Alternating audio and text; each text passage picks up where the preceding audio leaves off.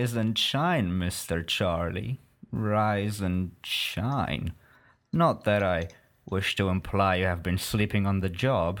No one is more deserving of a rest, and all the effort in the world would have gone to waste until, well, let's just say your hour has come again. The right man in the wrong place can make all the difference in the world, so wake up, Mr. Charlie. Wake up and smell the ashes.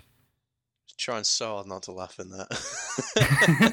Thank you, I appreciate it. That was a terrible G-Man impression, I'm so sorry. J-Man. Is that what I said? No, you're J-Man. Oh. Right, I'm J-Man and you're Charlie... Freeman? I don't know. That'll do. That'll do. Yeah, welcome to Two Guys Under Joysticks. Yeah. Episode 6. Ooh. We've been good, haven't we? We've been good boys this week. I haven't. Oh. Naughty. Well, considering it was exam week, I didn't really have any time to be naughty. I'm almost finished now, though. I've only got one left and then, 2 presentations. Woo! You know, so it's all good. It's a sweet relief of satisfaction when you finish them. Yeah, except when we come back, we have so many projects left to do and everything. Oh, it's gonna suck. School never ends until it actually ends. And even then it doesn't end because we get holiday work. Oh, God, that's horrible. I probably will this year as well. Yeah. Not looking forward to it. Yeah. No, not at all. So, this week we'll have a bit of a shorter news segment because we'll be focusing very much on the games. The game, Video games. And, what the hell was that? I don't know, The my goals. throat popped up in a really weird way when I did. I was scared I might actually choke myself on air. And then we'll go into our discussion. Yes. And we'll finish. I guess every time. Pretty much, yeah. Surprise, surprise. Woohoo. Would you like to start off the news then? I mean, or is there anything you'd like to say before we start? I'd just like to say the news we reported on the Knights of the Old Republic possibly being on iPad. Yeah, it was completely true, and it's out now, so just buy it. Yeah, when that game came out, out of nowhere, I was literally running around my house screaming. Nobody would understand. Apart from my sister, who kind of understood it because she remembered me playing it as a kid. Yeah. My parents were like, "What is he on about?" I was like, "You don't understand. This is my childhood. You don't get it." It's not fair. I actually have a really funny story about how I got Knights of the Old Republic on iPad. I could tell it if we've got time. Do we have time? Please say it now. Say it now. Okay, it's fine. so basically, first of all, realised I had no money, so I couldn't get it. So I then asked my job, I work as a games journalist, if anyone's wondering, I asked my boss if I could have a review copy of it. And he's like, well, just go ahead and email the guys and you'll get one. So I was like, sure, okay, cool. So I emailed them and they told me they didn't have any left. So instantly got on the computer, tried to sell something, and I sold LA Noire to a friend, Johnny, for a tenner.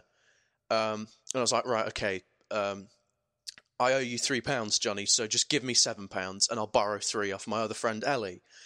So he ended up giving me £10 and she gave me £3, so, And then I went to the shop to get an iTunes card for £10.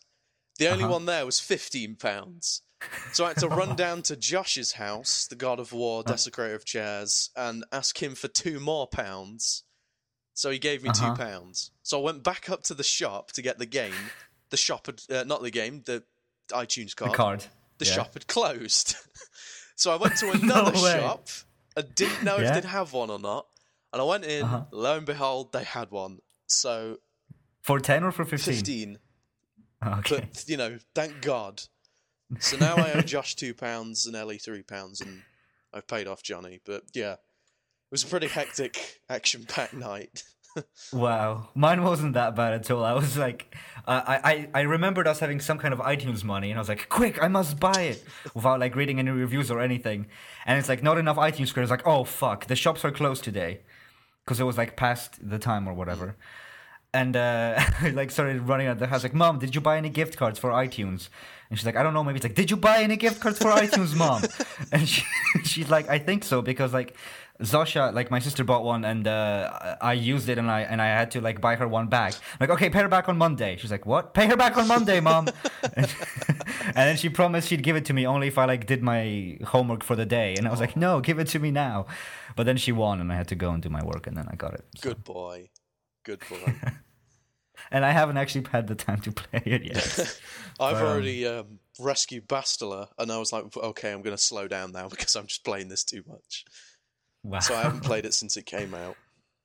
Well, yeah, I haven't played the iPad one at all yet, but I've heard that it's... The thing is, people were like not buying it because it didn't have real-time shadows, and I was like, what, really? Seriously? Is that... Yeah. They were actually like complaining about there not being shadows. So I didn't even I'm notice, going to buy this game. So it really doesn't bother me. It's still Knights of the Old Republic. Still awesome. Yeah. And the thing that pissed me off the worst was like on forum threads when people were like, when is this game going to go down in price? It's like, can this go on sale? Will this ever be free? And I'm like, oh my... It's just come out. It's huge. It's... This is the reason there's no good games on the iPad. This is the reason we can't have nice things. Exactly. Thanks, Obama. Get hyped. So, anyway, on that topic, enough I guess, of KOTOR trauma. Let's get into the news. I'm just glad I have it now. Do you want to go? So the news. Well, we've got some shorter news this week. Unfortunately, one of them is rather sad. Something you don't really hear about much in this industry at all. One of the key. How should I say this? Developers, right, of the Oculus Rift, by the name of Andrew Scott Rice, has died this Thursday, at the age of 33. He was involved. Well, he wasn't involved. He was crossing the street when a gang car, which was being chased by the police, ran him over, and he was killed. He died at age 33, and he was one of the main driving people behind the Oculus Rift, which I'm sure if you're a gamer, you've heard of and you're very interested in, because it's a very revolutionary device. And the team said that he was one of the reasons, they kind of had the energy to keep working on it, that they'll miss him greatly, and what else can you do in this situation? Yeah. But, really sad news. I mean, especially the circumstances of his death. You don't really normally hear about stuff like that. It was shocking to me when I read the article. Yeah, and the worst thing is that this guy had like the best ahead of him. Like they described him, as a fantastic engineer. And with the upcoming release of Oculus Rift, he could have really made a lot of people happy and, made something to be proud of and to share with the world. Well, he still contributed, and I'm sure the team will put in even more effort now in his memory. So, if there is heaven, he'll be looking down, and I'm sure he'll be pleased that the team are continuing the work he enjoyed doing. Yeah. So I guess the only thing to say is, pay respect, rest in peace, and thank you for what you've been working on for the entire gaming community. Yeah, thanks in advance. Yeah. So. It's very sad. It's very sad. Yeah, and it's hard to report on things like this as well. I mean, we've got to go back to being upbeat us in a minute. So yeah, and that's the worst part. You don't know how to carry on. Go on to the next topic. Yeah. But these things happen, and he'll be missed. It's crazy. Like you said, it's crazy how it happened. It's like it was a gang car escaping a shootout with the police. I mean, that's really crazy. Even if it wasn't. And he was just crossing the street. Yeah. Just caught up in the middle of it. Yeah.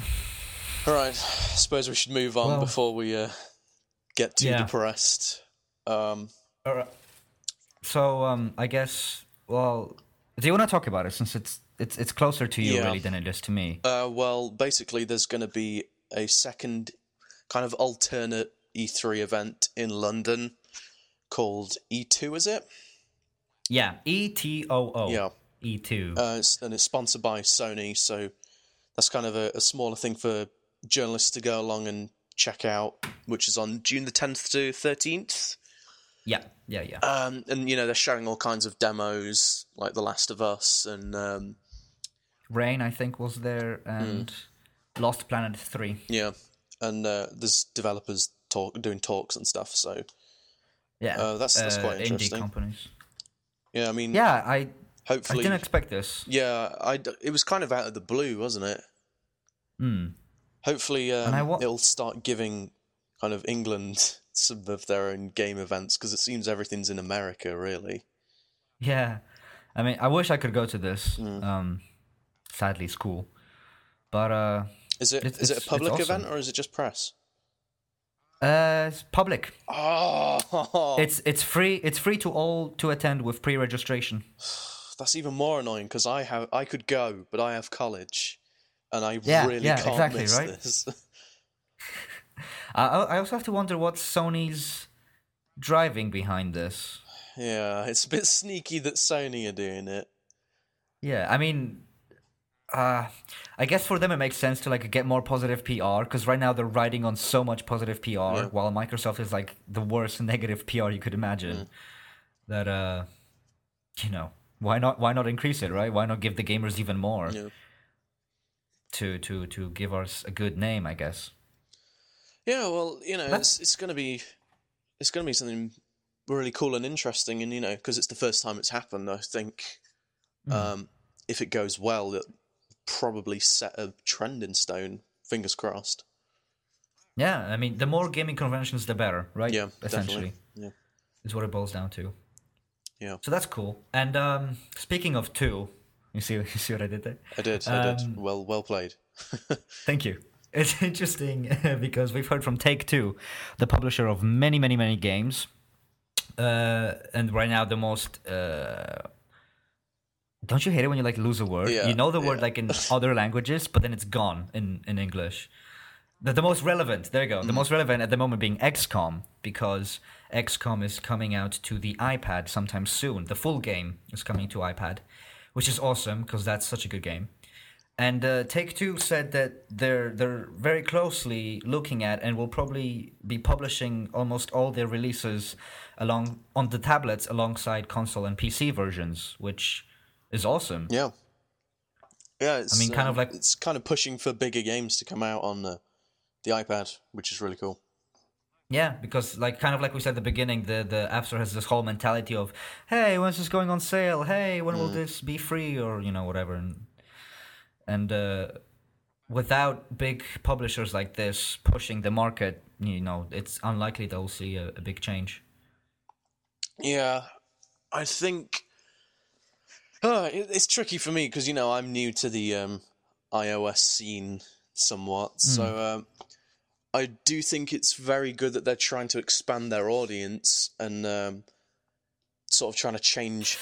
By doing so, they're going to change the attitude of people, in theory, to, not thinking about, when's it going on sale, as you say, and to thinking, like, when's the next one coming out that we can buy, regardless of the price. So I kind of hope they succeed in that, because that would make a lot of other developers really happy, obviously, and encourage more people to put their stuff out on iOS. I agree, but this is such a intricate, complicated topic to discuss. Like, the App Store in general is a very, very, very strange platform for games. Very strange. Like, even having spent the last few years dealing with it, I'm still not, Still perplexing. Sometimes it surprises me. It's Did you say perplexing just now? Perplexing, yeah. Okay. Because I was going to use that word, and I don't know if I was going to use it before you said it, and I just heard you out of the corner of my ear. Beat you to it. I know. I'm not saying differently. I'm just saying that now I don't know if I would have said perplexing if I didn't hear you, but I wasn't sure if I heard you say it. It's a very interesting psychological. Do you know what? Shame. All right, sorry. Shame. So in terms of the ports, I mean, technically, there's nothing bad about them, right? We're getting more games, more good games, on more platforms, a wider audience, and doing it right. Unlike Dead Space 3, which by putting itself to a larger audience totally messed up the whole franchise. Doing it wrong. Yeah. So, I mean, there is some brilliant iPad games made by indie companies, whatnot, that cost $5 and will never go on sale. Thank God.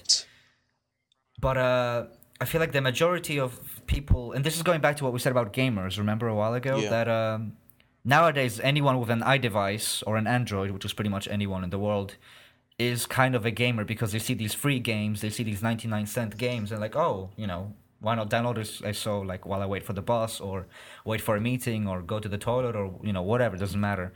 I can play this game, right? Entertain myself. So while that is the primarily market for iOS gaming, I'd say definitely, yeah, bring us. I don't see anything bad about it per se. I mean, it's not the target audience, but why not? Yeah, I mean, there's nothing ahead of release we can just point out and say, oh, that's bad, because I guess we'll have to see what happens after it's released and see the reaction stuff. The worst part is obviously the limitations of a tablet. Like KOTOR works fine on an iPad, right? Because I mean, it's not a hotkey intense game. But like, say you look at something like GTA 5, right? Yeah. Because that's Take-Two, right? Like, are they gonna release that? Probably not. Really highly doubt it. I mean, well, definitely, technology terms, the iPad just isn't strong enough to support the game running. Although we have seen GTA Chinatown, GTA 3, and Vice City come out. So, maybe within a few years. But in terms of controls, that's a tricky thing because, like, FPSs don't work so well. Like, if you ask me, don't work so well on the touch screen. RPGs, they're all right. Aralon was a fantastic RPG on the iPad. That was great. But aside from that, XCOM, yeah, right, top down, isometric, tactical game. That makes sense. That makes a lot of sense. Definitely. Terraria, which is coming soon, I guess that makes sense. Stuff like Minecraft Pocket Edition, although that's not fully as capable as the console Minecraft, which is interesting because clones of it have done a better job of being Minecraft than Minecraft itself. I don't know if have you seen it, Survival Craft? I've heard of it, but I haven't seen anything like gameplay wise. It's good, man. You should check it out. Like, it's made by one guy, I believe, and he like kicked Minecraft into the water on iPad. Like, it's so good. Oh, so as long as the controls work and you make them work, yeah, please, more quality games. Final Fantasy, like Square Enix is doing loads. The Lego games work fantastically on iOS. Speaking of which, I'm just about to buy Lego Batman 2. Oh, really? That game is so boss. I'm like 5 hours into it. There's still one annoying thing, and I'm gonna talk about this one day when we cover IIP. Is the IIP in it? You can tell that it was designed to make people pay more than you pay at start, which is the whole iPad thing, right? Like, the only way to make a good iPad game that makes you money is to either make it so full of IAP, right? Like, make it free and make it full of IAP, or make it cost very little and, I don't know, make it be very simple like Angry Birds. Or very simple.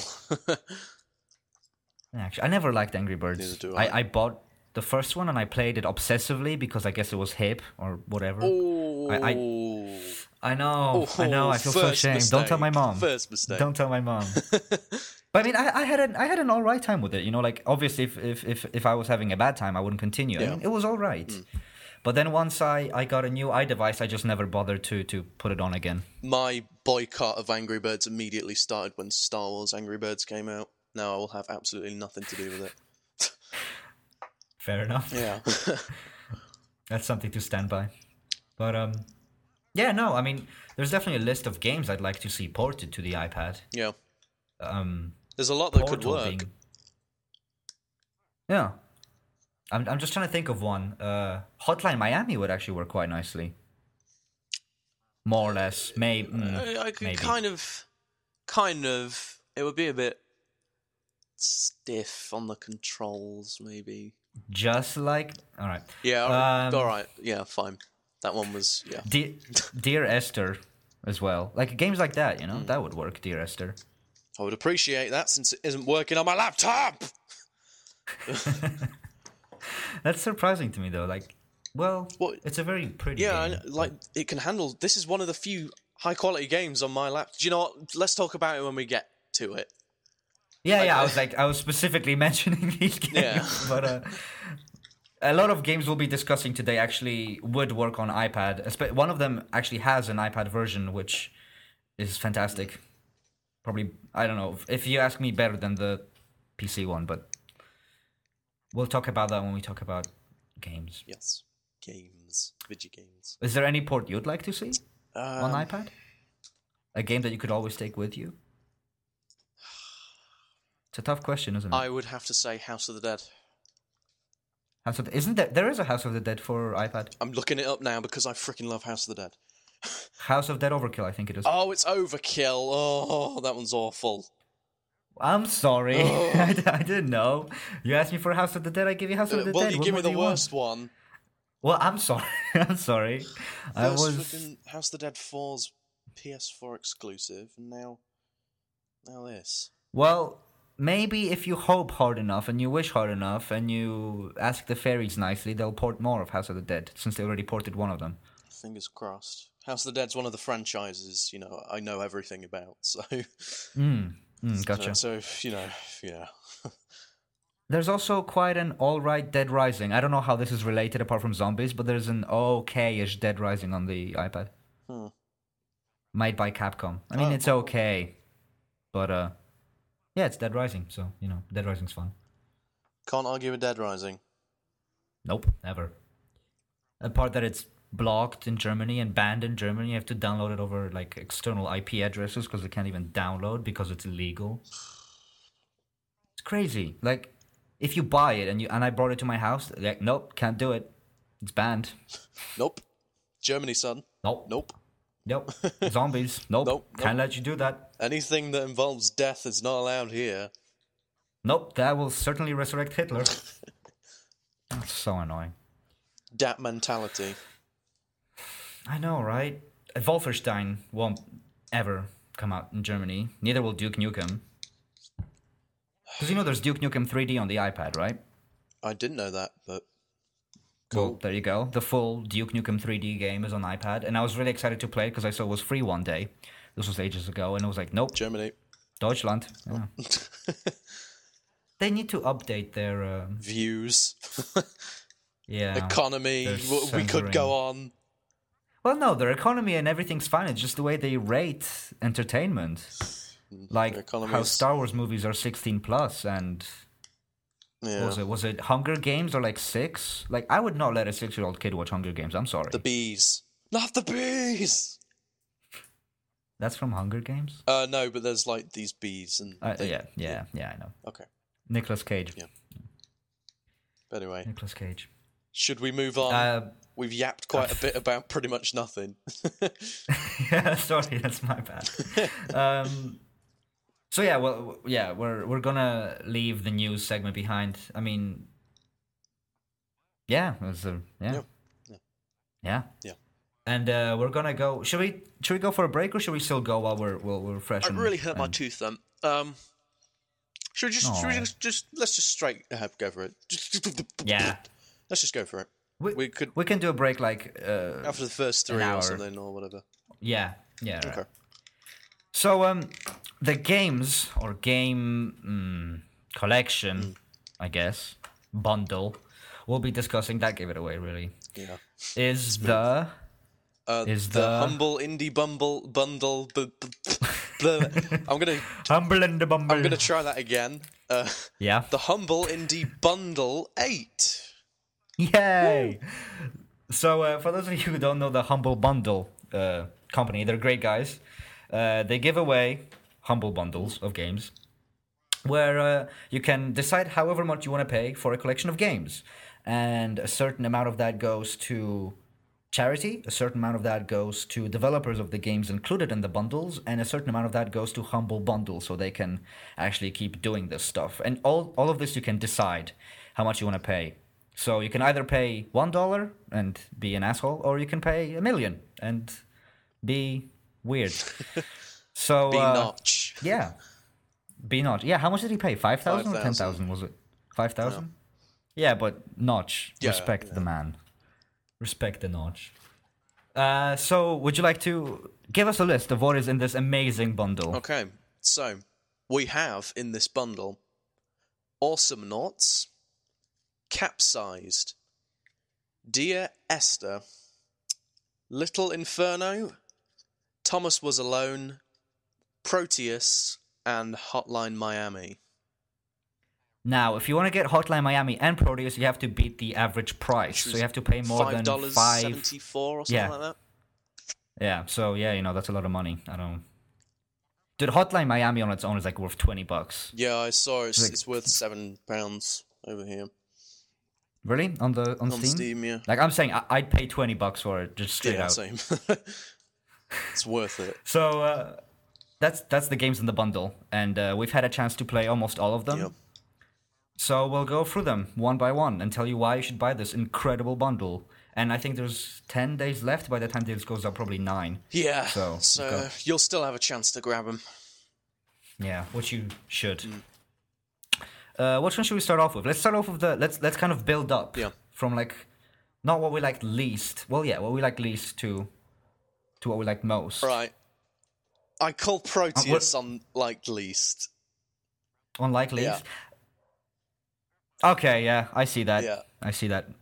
Okay, Proteus, go for it. Proteus is a game where you get a nice island generated. I'm not sure if it's random because I've played it twice and it's come out exactly the same both times.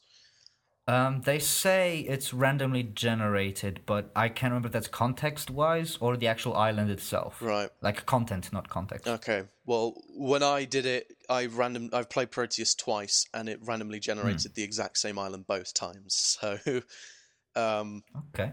A little bit. So basically, Proteus it's a thing where you kind of walk around this island, and it's in this this very nice pixelated style where you can't quite, see the edges of each pixel, but they kind of meld together to make a construct. So, for example, pink pixels on a blossoming tree all kind of merge with each other so it looks like an actual tree. I love the style in this. Yeah, I'm sorry. It's a gorgeous style. I will give it that. The music's very nice, and you can walk around and see little animals and bugs and stuff hopping around in their little pixelated styles, and really interesting sound effects when you approach certain things, like if you approach a really big tree with no leaves, it'll play different music. So that was really nice. But my argument with this game is that it's not a game. You don't do anything. Yeah. You just walk around this island. It's very nice if you're stressed or annoyed. You just go on it and chill out a bit. But other than that, there's just nothing to do. I want to say I agree with you, but I don't. I wouldn't play this. No. Unless it wasn't. I wouldn't play this unless it was included in this bundle recommended by someone to me for like 1 20-minute session. Yeah. Because when I did play it, it was like, 12 or 1 o'clock in the morning, and I was tired as hell. I was exhausted. I was about to go to sleep, but then I was like, oh, I haven't played Proteus yet. So I played it, and it was actually a very fascinating experience because of the graphic style, which was awesome. Because of the music, but also I felt like every time I was going to say, okay, this is getting boring now, I'll just turn it off because all I'm doing is walking around this island, the game would throw something more at me that was really interesting and made me want to follow it to see what would happen if I interacted with said thing. I mean, nothing ever happens. You don't really finish it. You don't beat the game. You don't kill anyone or anything. You just walk around this island and you do things. Well, you don't do anything. You can't interact, but like you make things happen and you can't decide to follow them or not. Yeah, I wanted to interact, but you don't interact and you don't do anything. Well, no. It's an interesting. Okay, I know what you mean. I would say it's a game. it's a good 20-minute experience. And I mean, that's essentially what it was meant to be anyway. So I guess GG, right? Good job. Yeah, I mean, personally, I would never recommend this outside the bundle. Never. If it was like 99 cents on the iPad, I would. Yeah, because, if it was, 99 cents for 20 minutes is a fair price, right? And, like, the first time you do it, I thought it was quite nice. And, as I thought, okay, like, as you said, as I thought, okay, there's nothing more this game can offer me, it would throw something else at me. So, I thought, okay, I'm just going to stop playing now. And then the gorgeous sunset colours came in. Oh, and I just stopped and looked around that for a bit. But at the same time, my issue with this is just, you can't really call it a game because you don't play it. You just walk around. Yeah, but the same argument can be made for Dear Esther, though. I wouldn't be able to say because my laptop won't let me play it. Okay. Right. But yeah, no, I wouldn't recommend you to buy this. But since it's in the bundle, it's a very nice experience it's a nice to live through at least little once. Addition, kind of educational on how graphical style doesn't necessarily have to be realistic to be beautiful, I guess. Yeah. And, since it's like an indie bundle, to see how indies like really offer a wide spectrum of experiences and games, I guess that's what it's good for, right? Yeah, I'd say so. Okay. Sorry, I rudely cut you off. No, all I had to say was, I agree. Yeah, worry not. Right. Worry not thy little head. Now I just cut you off. Do not worry. Ha!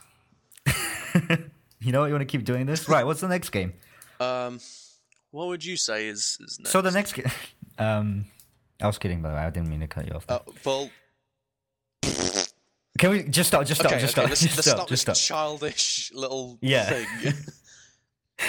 What would you say is the next... Not... Because it sounds so dicky saying least enjoyable, but, all these games are good.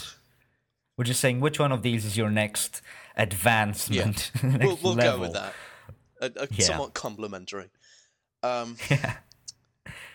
Mine personally would be Awesome Noughts, but I haven't played Capsized or Dear Esther yet. So what would you haven't played Awesome Noughts either? So this is really tricky. I haven't played Awesome Noughts, no. You go for one that you'd go for next then. Looking at also because I haven't played Awesome Noughts, but looking at how it is, I'd say it's Capsized before that. Okay. So tell me about Capsized. You haven't managed to play it yet, right? Not yet, no. The thing about it that's interesting is, and I have to get this out of the way before I start discussing the game itself, is that on an iMac, which is a pretty powerful machine, it was pretty much unplayable. It just wouldn't work. It was laggy as hell. It was just unplayable, really. The frame rate was awful. Oh, and it ended up working on my laptop, which is surprising. And with playing a game like this without a mouse really takes away like almost the entirety of the experience. So I can't really. So I want to say this straight, that my experience was altered by having to use a trackpad rather than a mouse. Okay. Getting that out of the way, it's a very neat game. I'm sure I've played loads of games like it before. I just can't name any, but it's a 2D semi-open platformer flyer hook grappling cool. if that's a word. It now is. Where you're stuck as a guy on an alien planet and you're kind of trying to figure everything out. And obviously you have a gun that goes pew pew and there's bugs that attack you straight away pretty much. Right. But you have a jetpack, you have a grappling hook, and you have like this gravity blast to like blast items out of the way. And that's essentially the bulk of the game. It's 2D, kind of explore, the areas, find some secret hidden areas with, more health, more bullets, more ammo. So while it is nice, I mean, I would, since I have it, I would play it, obviously. But it doesn't really offer enough new things for me to say that it is an outstanding indie game. Like, it's well made. The graphics are very pretty. The flying is fun. The grappling is quite cool. There's a neat little weapon variety. It has a nice style. But aside from that, that's all it is. A 2D exploration/action game. Now, you see, although I haven't played it, that sounds like it would be right up my street, because, I like Castlevania a lot. I played the first one tons on Game Boy. But there's nothing you unlock and come back later to. Yeah, but like the fact that it's got all the different methods of transportation, the grappling kind of sounds like Bionic Commando, which I haven't played Rearmed, but I watched some videos on and it looks really good. And discovering new little areas and blasting enemies, it sounds kind of appealing to a more retro audience somewhat. That's neat. It's definitely neat. It just isn't like it doesn't have the impact that the other games in this bundle have. Yeah. Even even Proteus. Yeah, I understand. I'd say like it's a neat game, definitely, and I'll play it till I finish it. But that's all it is really. Okay. It's nice. It's a good game. Good game, but once just again, not much I don't to know. offer. Yeah, I don't know if I'd recommend this outside the bundle. Right, But right. since you get it along in the bundle, it's a good game. All right, that's decent. So now wanna tell me and everyone else about Awesome Knots? Awesome Knots, yeah, sure. So Awesome Knots is only multiplayer, and it's basically kind of a 2D side-scrolling version of Team Fortress. That's how I describe it. So you've got your blue guys and your red guys. Each has a base, and they have turrets to protect the bases. So you play as these characters. At the moment, I've only played as the cowboy because I played like one match and then went off. But basically, your objective is to kill little creatures that are running around and kill your enemy team members, and they have little robots that come out to try and shield their guys as they make the charge to your base, and in the long run destroy their base before they destroy yours. And so yes, sorry. yes. So is it kind of like League of Legends ish, except 2D? Yeah, in a way it is. Side. Yeah. All right. Okay. And you have to kill guys to unlock coins and health. Coins buy you new weapons, so you can get dynamite and increase and upgrade the power of your dynamite and how many sticks you throw. And you can. It's hard to talk about this because I've only played one match. I gotcha. Don't worry. You can play as a load of different characters, of none of which I have seen their abilities and weapons. But there you go. It's nicely voice acted. The art style's very cartoonish and would appeal to fans of animation, animated cartoon series and stuff. I know that there's plenty of DLC for this game. It's like €6 a character. Yeah, well, in this bundle, you do get a free piece of exclusive DLC called the Cluck costume, which is basically just a chicken outfit. It's nicer than nothing. Yeah, it's a nice little addition to the bundle. But yeah, it's just a straight-up side-scrolling shooter, really, and obviously I haven't played much of it, as I've said about 3 times, so I can't really comment on how fun the online experience is, but looking forward to playing it again, I have to be honest. Yeah, we should play it together. Yeah, definitely. Sometime soon. I mean... Because I've heard... Sorry, yeah, I was going to say, I mean, I've only scratched the surface. There could be a ton more content in there that I haven't seen, but this is just what I've seen so far. Because, thing is, I've heard about this game plenty of times from all kinds of different YouTubers or, people interested in games. And I was going to buy it many, many times. And then I've always ended up buying something else instead. So, just based on what I've heard about it, I'm really happy that this game is included in the bundle. Oh, yeah, definitely. I mean, it's nice to have a multiplayer title because we've got a whole lot of single-player stuff in the bundle. So it's good to have something we can play with our friends as well. And, we can play together sometime. Yeah, definitely. And, I look forward to playing this because I've heard so much about it and it just looks really neat from what I've seen.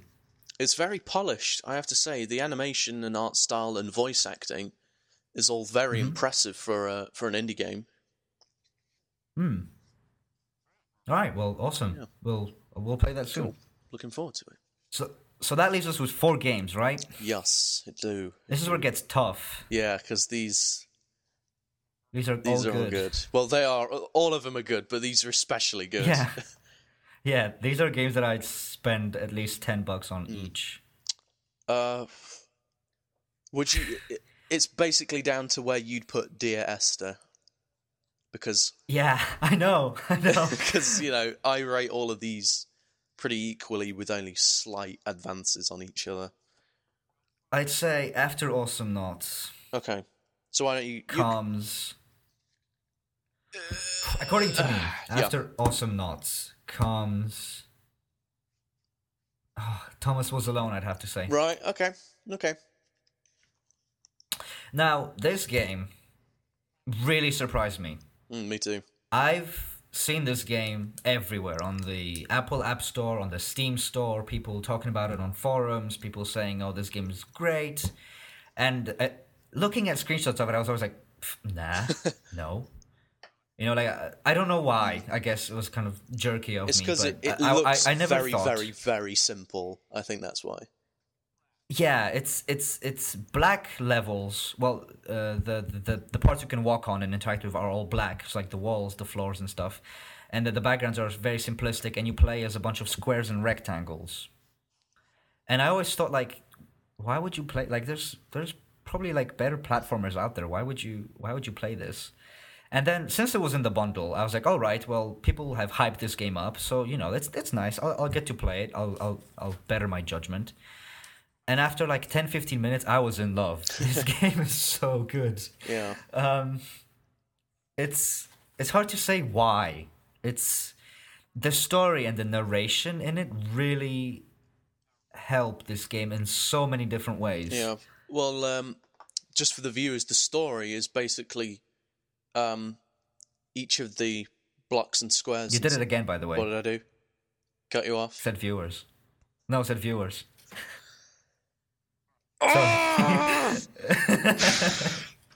Listeners, every time I do this, it's like a disease. It's okay. Shh, no tears, only sweet dreams now. It's all right. Okay. For the Sorry, listeners, keep going. Sorry. Thanks for pointing it out so I can rage more. I'm sorry. God, never just leave me be. I'm gonna be quiet now. Good boy. Talk to our viewers about the story. I'm not sure if you were trying to be ironic or just taking the mick out of me, but, Less than 3. So, for the listeners, I will tell you the story. Each of the blocks is like an AI in a game development. It's kind of like the whole theme of it is that this is a game that was developed and then dropped because the developer had a bad conference or something and everyone laughed at him. And then not particles, what am I on about? The AI, it's all right. The AI pixels, that was what I was looking for. The AI pixels kind of come alive and start trying to make their way through what's left of the game and try and find some kind of purpose for them to exist. Yeah, and did you know that there was going to be more than one character in this game? Because I didn't. Yeah, I did. You did? All right. So, well, the game is called Thomas Was Alone, and you start off playing as a square Thomas, who controls fairly, like any other platforming character really does, that you can walk left, right, and jump. And fall. And you get Thomas... Sorry? Fall. He was very good at falling. Yeah, and fall. He was very... yeah. It's such a cute story. Yeah. It's so cute. You really have to play this game. It's great as a platformer game. And then as you go into the levels, you get more and more characters, and they all have their own personalities, their own sense of humor, their own connection to the other characters, and they're so funny to listen to and kind of watch. And the interesting thing is that you have to beat each level with all the characters. Like, you have to get all the characters across to the finishing point, and they all have like different places where they need to end up. And you kind of have to cooperate between them to make this happen. Like, use their high jumps, low jumps, their sizes, their not to say special abilities, because there aren't really special abilities in this game without spoiling too much. But you have to kind of work as all of them, and it's really easy. Like, you switch between them with Q and E, and then you control them with WASD or the arrow keys, or whatever you want to. Yeah. And it's just great. It's a great platformer. The platforming is fun. It feels good, and the story is just genius. Like, it's so good. It's very interesting, the story, and I remember saying to you, like, oh yeah, I'm quite looking forward to seeing Thomas Was Alone, and you said, oh yeah, it's really, really good. And I said, yeah, the platforming looks pretty good. Then you went and say, actually, it's the story that's good. Yeah. And I kind of thought, oh, okay, I'm a little more interested now. And I went into it, and it was very good. And the narrator's fantastic. I mean, give that guy a job in actual voice acting. He sounds a little bit like Stephen Merchant. I really liked him. He's got a really clear, emotion-filled voice. You can, properly relate to where the characters are coming from just through this one voice. Yeah, and I guess this game is also important on never judge a book by its cover. Definitely, yeah. Don't, especially when it comes to indie games, don't judge an indie game by screenshots. Never, ever, ever do that. I mean, I've got to admit, before I watched anything on it, because I didn't watch any videos on it straight away, I just thought, platformer, okay, fine. Yeah.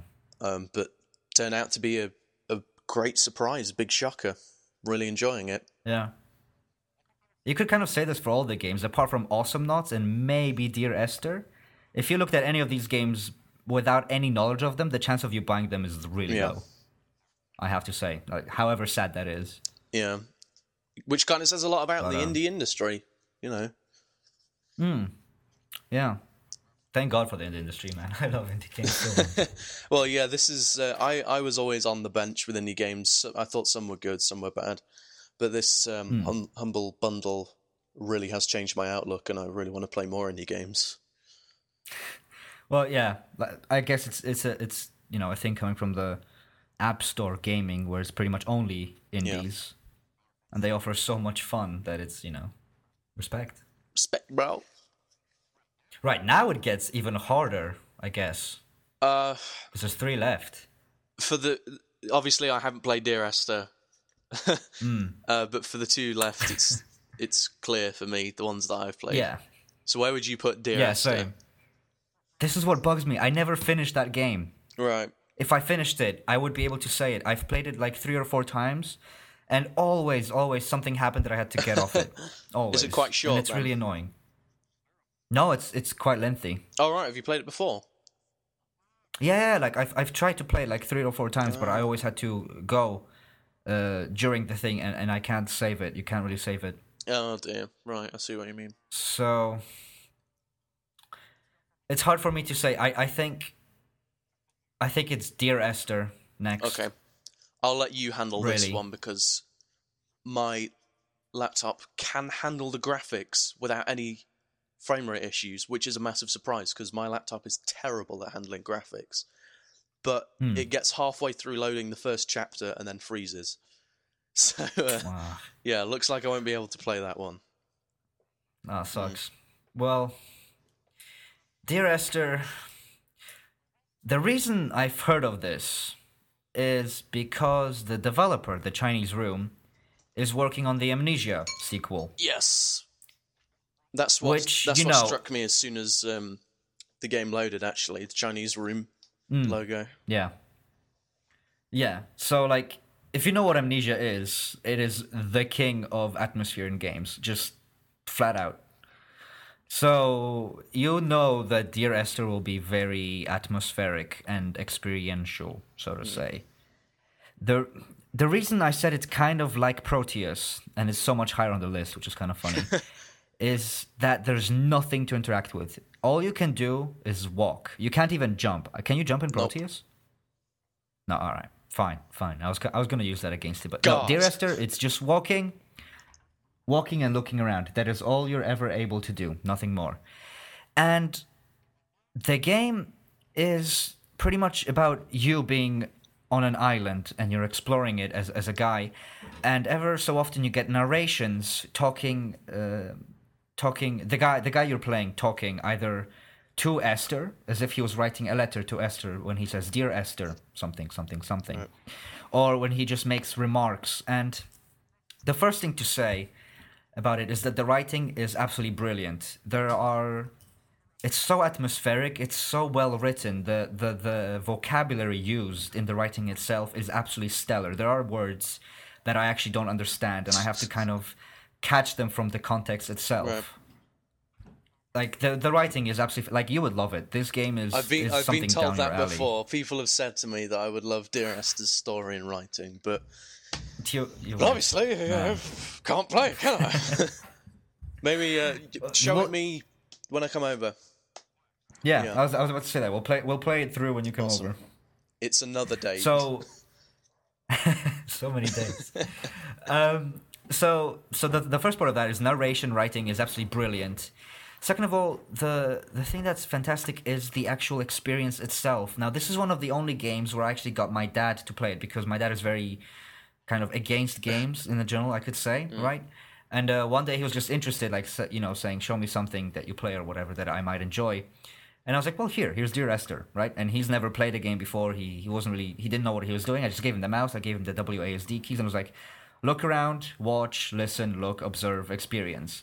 And he kind of fell in love with it immediately. Like, as soon as the realism, the way the game is created kind of just draws you in. And he was doing things I would never have done myself. Like, he was looking at every single wall trying to find writing or, trying to find some hidden message that I would have just walked past, and then we actually found so much more that was there than I originally saw before. Wow, that's really cool. It's hard to explain anything about it because I haven't finished it, and the story is kind of mumble jumble. Right. It's very deep, it's very great, but it feels like until you get to a certain point, you have nothing to back anything on. Right. Okay.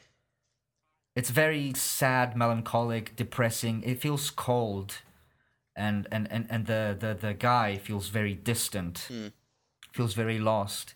It's hard to say, but when you hear him talk, you know that something is wrong.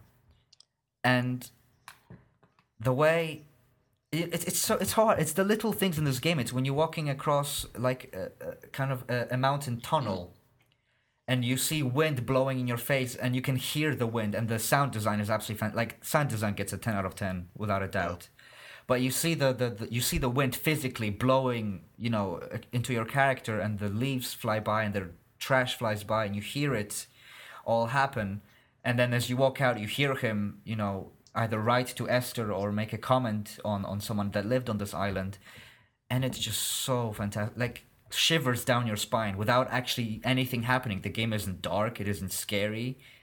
My sister is scared to play it. I'm like, hey, here, play Dear Esther. She's like, no, that game creeps me out. I'm like, why? It's like about a fishing island or, whatever. And it's about a guy talking. He's like, no, it creeps me out. So...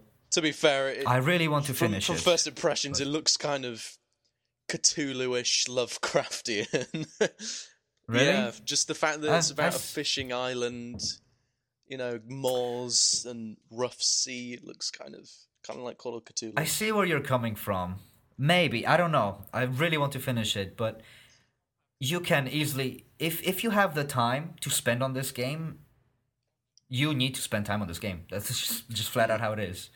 Like, if you have that one afternoon when you have 3 hours of nothing to do but put it on your headphones, then this is a thing to experience, because this is the first game I've seen that I would actually call a full-on visual novel, unlike anything else in the world. Wow, that's brilliant.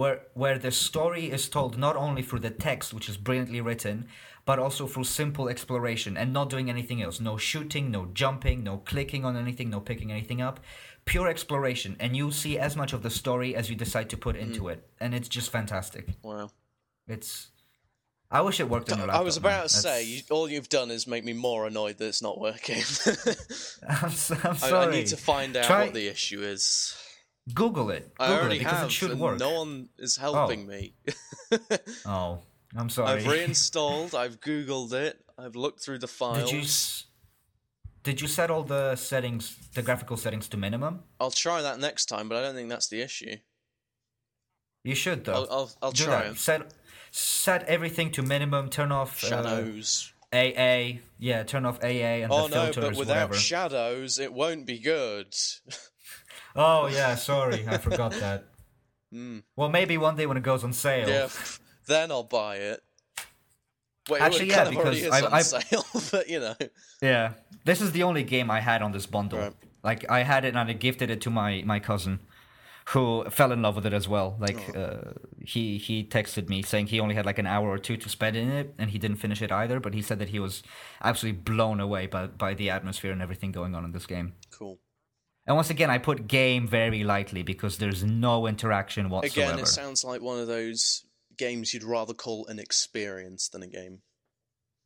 Oh yeah, but it's, forgive my French, but it's one fucking hell of an experience. It's so good. I mean, to be honest, like you say it's very similar to Proteus. To me, it sounds like it's leagues ahead of Proteus. No, I mean, the only way it's similar to Proteus is that it's not exactly a game per se. Yeah. I mean, they're definitely, like, because, especially since you get narration, you get characters, you hear the emotion in the voice of the narrator. Yeah. And the things he says while you walk past them and you see them is, for some reason, so chilling. The way, like, the timing between the sound effects, the wind blowing, what he says, what you see even, is just brilliant. I really want to play it. It's just so good. I really want to play it. Oh man, try. I'll try after recording straight away. Awesome. Because this is something, I mean, no, it'll be fun to play it together as well, but this is something to experience. Cool. And like I said, it was very interesting to watch my dad play it and just spend, so like, because, you know, we take games not for granted, but like, we know how games work and we understand their logic. When he walked into the house, he like looked at every single window, every single door. He was like, why is this door here? Like, I was like, well, it's there just to look atmospheric. He's like, no. Look, there's no empty frame for that door to be. Like, why is this door here? I was like, holy shit, I never thought of that. Wow. Well, it's kind of like when I want to say it's like when we first started gaming, and, you know, certainly when I played my first game, I had that kind of enthralled interest. But, you know, at the same time, we didn't have the intelligence to fully question everything that was there. Comprehend the position of the door. I gotcha. No, seriously, like, this is something special. Definitely. Cool. I'm not surprised it won all these awards and that they chose Chinese Room to make the Amnesia sequel. Well, sequel, it's not really a sequel, but continuation of the series. Awesome. So yeah, I was thinking, should we go for a break now and then discuss the last two games, because we'll spend a lot of time on these. Yeah, these require a lot of time. Yeah. Okay. Yeah. Breaky time. All right, so thank you for listening to the first half. If you're not back for the second half, well, screw you. Well, I don't know. I mean, to be honest, that's so mean, the second half pretty much starts right after the first half ends, so you don't have time to get away. That's true. That's true. In your face. Level up. So cold. But definitely stick around, because the second half, well, it won't be more interesting, but it'll definitely be more interesting. I was about to say that, yeah. So yeah, see you right after the break. Welcome back after the break. I feel stupid now, Charlie, because I forgot to mention something about Dear Esther. Brainless fool. It's actually kind of a big deal because, and I'm quoting from the website here, fragments of story are randomly uncovered when exploring the various locations of the island, making every journey a unique experience. And now I can uncover said fragments of randomness because I got Dear Esther to work in the break. Yeah! Woo! Woo! The only podcast who can fix games while... On the go. On the go. Fixing them as we speak. Two guys and their joysticks. Multitasking motherfuckers. We're basically women. That's sexist, I'm sorry. Oh my God. Right. Moving swiftly on. Well, that's awesome though that you got it to work. I'm looking forward to hearing what you have to say about it. Moving on. There's 2 games left in the bundle, in this awesome bundle, which has 9 days left. So by the time this goes up, it'll be 8. So you still have a week. Yeah, that's enough time, I think. If you're gonna buy it after our recommendations, a week's enough. Yeah, so that's fine. 2 games, and this is a no contest at all. This is no-brainer for me and you.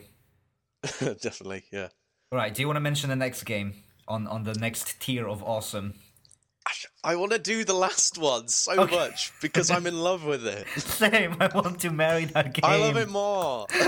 You probably do, but I want its babies. Okay, fine. Do you want me to mention it then? We could share. Yeah, you do the next one. Because I'm really excited about the last one. I know. All right, so this is...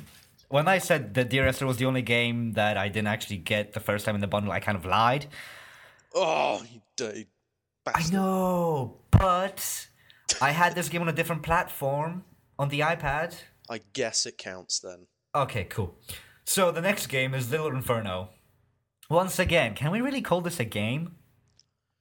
Uh, More than Dear yes, Esther, definitely. Yeah, more, because it does have game features in it. Fine. But fine. It's still... Okay, jeez. Fine. It's a gamified experience. Is that good? Yeah. Experience-ified game. No, gamified experience. Yeah. So, well, first of all, I want to say that this game works better on iPad than it does on PC. That's all I want to say. Okay. Know. Regardless of where you play it, it's a fantastic experience. But I feel like the iPad version is just better suited for what this game is. And what is this? What is this game? Without spoiling anything, it's a fireplace simulator. Basically, yeah. If you're gonna go really bog standard, yeah, in a nutshell. Yeah, it takes place in this weird world where every child, every adult, is spending their time playing with their little furnace that is called Little Inferno. And they buy things with coins, they burn the things, and then by burning the things they get more coins to buy more things to burn more things in this little furnace. Bit of a paradox for you. And it's really hard to... There is a story, however crazy it sounds for a game like this, there's a story which is surprisingly good and extremely deep. And really caught me off guard. Sorry? Yeah. I couldn't wait for you to get to that part. I kept asking you on Steam, like, are you there yet? And like, now I'm just burning things. No, it's still an hour yet. We'll be there soon. Yeah. But, oh man, this game is something to experience, especially in the dark. I could imagine you'd be... I played it all in the dark, I have to mesmerized, I'd say. Yeah. Well, it's very addictive, I found. Just getting stuff, buying it, chucking it in the fire, burning it, getting some more stuff, burning that. And trying to figure out the combos. There's a combo system in it where you put 2 or 3 items together and burn them, and it gets you closer to unlocking newer items. I feel like... Remember what we said about Papers, Please, about mechanics and story working together? Yeah. This is literally what you just said. Is the game mechanics perfectly back up the meaning behind the story? Well, I actually looked up meanings online because my personal interpretation of it was that it was kind of representing consumerism. You buy stuff and then you just waste it, and then you get more money and end up buying more of the same sort of stuff, and it just goes on and on and on. And no good really comes of it. But I saw some interesting theories that the game was about growing up, which kind of comes into a part we literally cannot talk about because it will be a giant spoiler.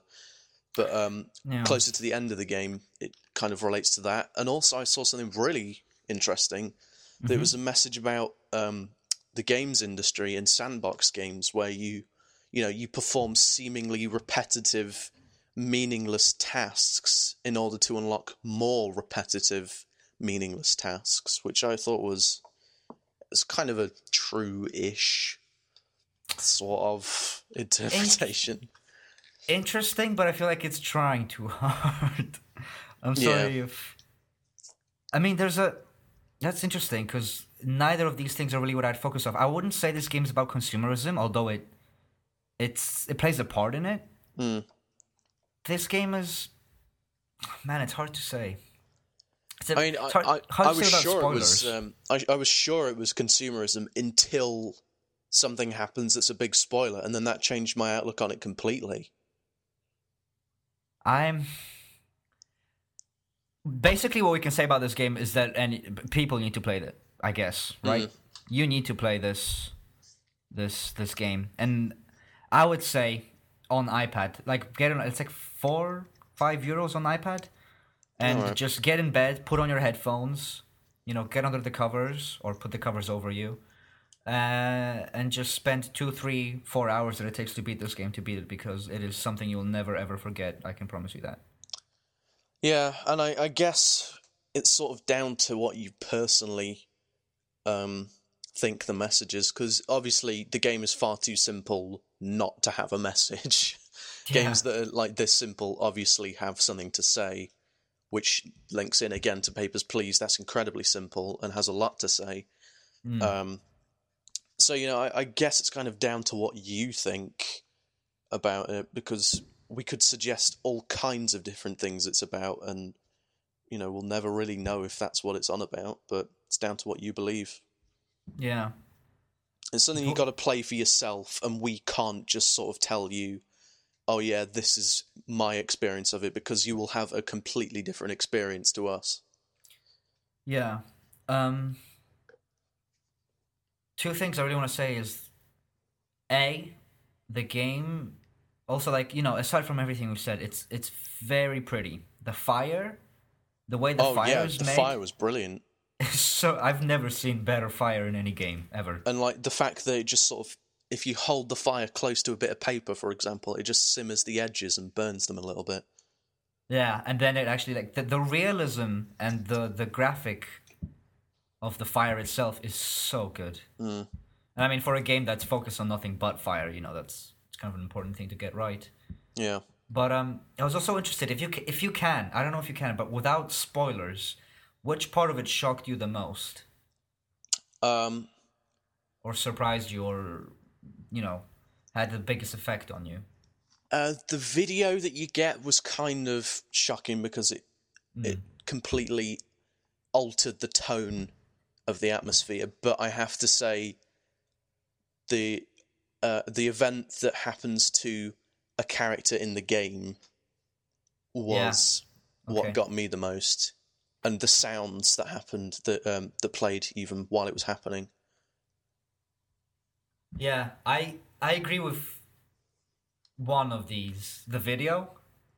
Not only is that song so catchy. Oh, it's a pretty kick-ass song. I have it playing in my head right now, and it's so hard resisting not to, like, burst out singing it, because it's so catchy. And the first time you burn, I don't think this is a spoiler, because I mean, you burn all kinds of things. Like, you burn, like, household items, you burn furniture items, you burn toys, you burn foods and drinks. Yeah. The time you burn a specific vehicle, you'll know what I mean. Yep. That in the first catalogue. Yeah. I think it's the last thing in the first catalog, right? One of the last things, yeah. Yeah. That just, man, that got me. That got me so good. Yeah. Yeah. I mean, all that is to say that this is a game I would definitely recommend to buy without the bundle. Without a second thought, I would recommend this game to anyone and everyone. All ages, all... so would I. I mean, I love slippers. And, Yeah? I'm sorry. I love slippers, and, the game's just got a lot of messages behind it. Yeah. What are you laughing at? I just love slippers. You love slippers? Yeah. Is this a reference to the game, or do you just love slippers? I just love slippers. Oh, and one other thing I have to talk about in the game is that the increasing progression of how adult the items are. Like, it kind of starts out with family stuff and then children's toys. And then at the end, you end up burning, like, cigarettes and a really slutty girl and stuff like that. I thought that was really interesting as well, because it completely got the attitude of the game down, as starting out as being something kind of fun and you just messing about, into becoming something much more serious. I don't remember burning a slutty girl. Yeah, you get a girl and she goes, "Hi, boys," and you throw her in the fire, and while she's burning, she says, like, "I'm so pretty." Wow, that's deep. Hit me right in the soul. Yeah. No, I mean, like, compared to, like, everything else the game does, that is actually, pretty deep. I think maybe because Apple is really anal about what you put in their game. Yeah. On the App Store, maybe that was removed. I'm not sure. Maybe my memory is just bad. So maybe the PC version is probably different to the iPad one. But I would say that the iPad would be my preferred platform to play this on. Like, you could imagine how how the whole finger and the fire thing works so nicely. Yeah, a lot of interactivity. Yeah, because interaction. You only use the mouse in this game, right? Yeah. Yeah. But even, even the part of the end, you only use the mouse. Yeah, I would definitely recommend this experience to anyone. Not only based on the story and the message and the experience that this game can give you. I agree. It was a big surprise to me. My first impressions were, "Oh, is this it?" And then by the end, my mouth was locked open with shock. So go for it. I remember feeling like, this isn't a pun based on what we said previously, but I remember feeling so cold when I finished that game. Like, it was just like shivers running through my spine, and I closed it, and it was like 3 a.m. because I stayed up to play it when I saw it came out. I was just like, wow, wow, and you just kind of lie there, and oh man, it's special. It is. Right, I know you're waiting for this like crazy. Yeah. The last game in this bundle is so good. Charlie, take it away. It's Hotline Miami. Yeah! This game, I don't know where to start. Oh, man. I guess I'll start with the basics. So you play as this guy who's getting answering machine messages from random people who will say like, "Oh, hello, this is Thomas. Could you go to 134th Street and pick up a delivery of pizza? Make sure you're discreet about it." So you go out of your apartment, which is basically like your home base between missions, so shall we say, between chapters, and you get in your car, and you'll go to a level and get a mask, an animal mask. Later on in the game, you can choose which mask you wear, but to start with, you just get a chicken one. Mm-hmm. Never thought I'd say that in my life. You just get a chicken one. Well, and, for everything. You go into this place that you've been told to go, and you kill everyone brutally. It's the basic system is you charge in, clicking the left mouse button with a melee weapon. You can take down people by hitting them or punching them, and you can go down on them while they're on the ground and beat their heads in with baseball bats with gorgeous, glorious amounts of red, deep, pixelated blood spewing across the floors. Brilliant gore, very stylish. Yeah. You can grab shotguns, assault rifles, pistols, beer bottles, any weapons you find around, and just take down everyone that way. One catch: if you get hit once by any weapon that the enemy have, you're dead, and you have to restart a stage of the chapter that you're on. Mm-hmm. So you've got to be very trial and error worthy. You've got to be very patient, be willing to try out multiple different formulas of killing everyone and clearing them in the room. And you get a top-down view, so you can see other people on the other side of a wall, and you can hold shift to kind of look further around so you can plan your next move. And then after many, many times of kind of rinse and repeat doing the same sort of things, you'll finally get that formula, and then you can execute it very quickly, taking everyone down, sneaking around a corner, hitting a guy, picking up his gun, shooting some other dudes. And every time, completely satisfying. It's so much fun. Oh my god, yeah. The gameplay is based around a lot of stealth. So, they'll be hiding around corners and waiting for enemies to get in kind of next to you so that you can quickly run around the corner and hit them. And doors can be used to knock people over when you push them open, so you've got to have some patience waiting for guys to walk around the edge of the room and get close to the door so you can shove them over with that and take out everyone else while he's incapacitated. So there's a lot of stealth, good stealth, I have to say. Like, for a game that is top-down, Metal Gear Solid was top-down, but I haven't played that because I'm bad. You are bad. This top-down stealth really appealed to me. As a stealth player, once again, I can say the stealth mechanics can be pretty much thrown away once you work out how predictable the AI is and their limitations. So, at one point, there were guys looking at a door I was about to enter, and I'd already learned by that time that their reaction is slow enough for you to just run in and cut them all up before they attack you. Yeah. So it's kind of, held back a bit by that, but then again, that doesn't take any satisfaction away from the gameplay. It's still incredibly fun. And you feel like as psychotic as it is, you feel like such an awesome guy once you just brutally destroy everyone in your path. Oh god, yes you do. Do you want to talk a bit about the graphical style? Dude, I would just straight out review the game, man, if you get me started. I want to keep it equal, because I don't want to just be bumbling on about it for ages. No, I think you finish saying what you have to say, and then I'll kind of do a review on it, and then we can kind of both add and bounce off each other, and then just finish that off. So just finish off whatever you've got on your mind. Okay, well, the graphics, I thought, are very interesting because they're extremely colourful, and it takes a pixelated form, obviously, very similar to, older games like... I'm trying to think of an old top-down game. It's 16-bitish, 32-bitish, I'd say, right? Yeah.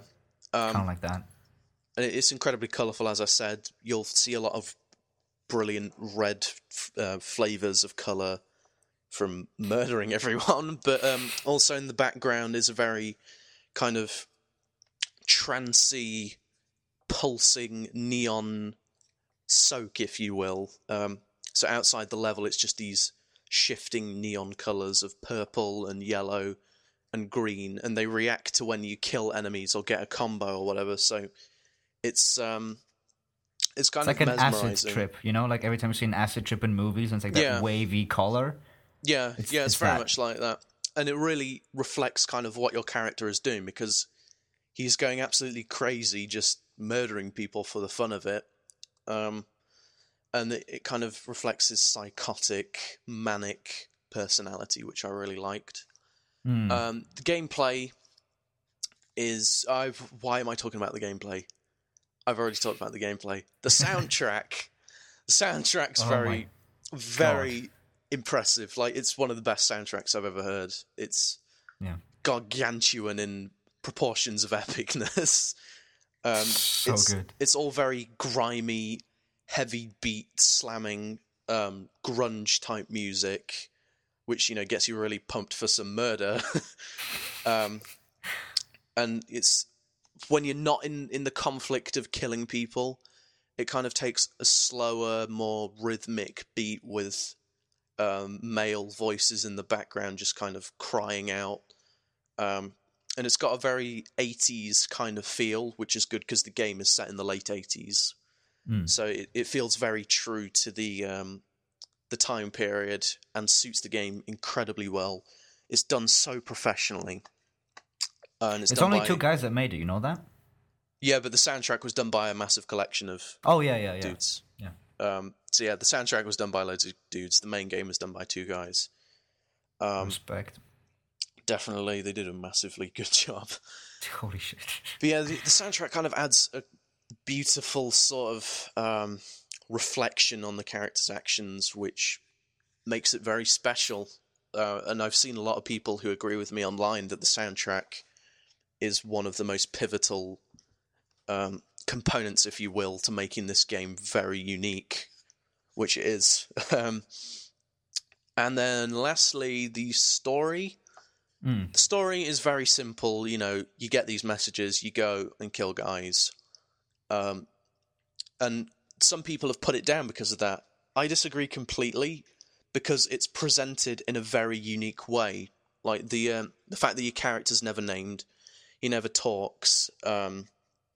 It's kind of ambiguous, so you can sort of see yourself in that position, and it reflects sort of what you're thinking, because you're getting a lot of enjoyment from the killing gameplay, which is sort of what the character's supposed to feel. I mean, that's what I got out of it. And also the fact that it's reliant on the use of animal masks, and it gives them really kind of light-hearted, normal names like George and Rami. I think one of them was called Rami. I remember that. And Tony, the tiger one, of course. Yeah. Don Juan, which was the horse one. The horse, yeah. That's really interesting. Richard's the chicken. How can we forget Richard? And Aubrey the pig. Aubrey's the one. Audrey was my favorite Audrey, that's at the it. start. Audrey's the one that's used on the cover art of the game. The pig one. Yeah. Piggy Pig. So that was really cool. And also between missions, I keep calling them missions, like, yeah, I'm on a mission. Chapters. Yeah. Between chapters, you'll visit convenience stores. So, like, you'll go to a VHS store at one point, and a pizza parlor, and there'll always be the same guy who kind of comments on the events of the game, and he'll say, oh, here, have this on the house, and he'll give you an item from the store appropriate to the store that, you know, is free. I'm not really sure what purpose that plays at the moment because I haven't completed the game. But, you know, as you go on in the storyline, eventually you'll find that this one guy that's everywhere is getting replaced by a different guy who's a lot ruder and a lot more aggressive, and you'll start seeing dead people. Literally, you'll start seeing dead people just sat around places, which is quite unnerving, and it's a very good reflection of how Jacket, I think the fans call him. I now count myself as a fan of this game, so I'm going to call him Jacket from now on. Jacket, who's the main playable character,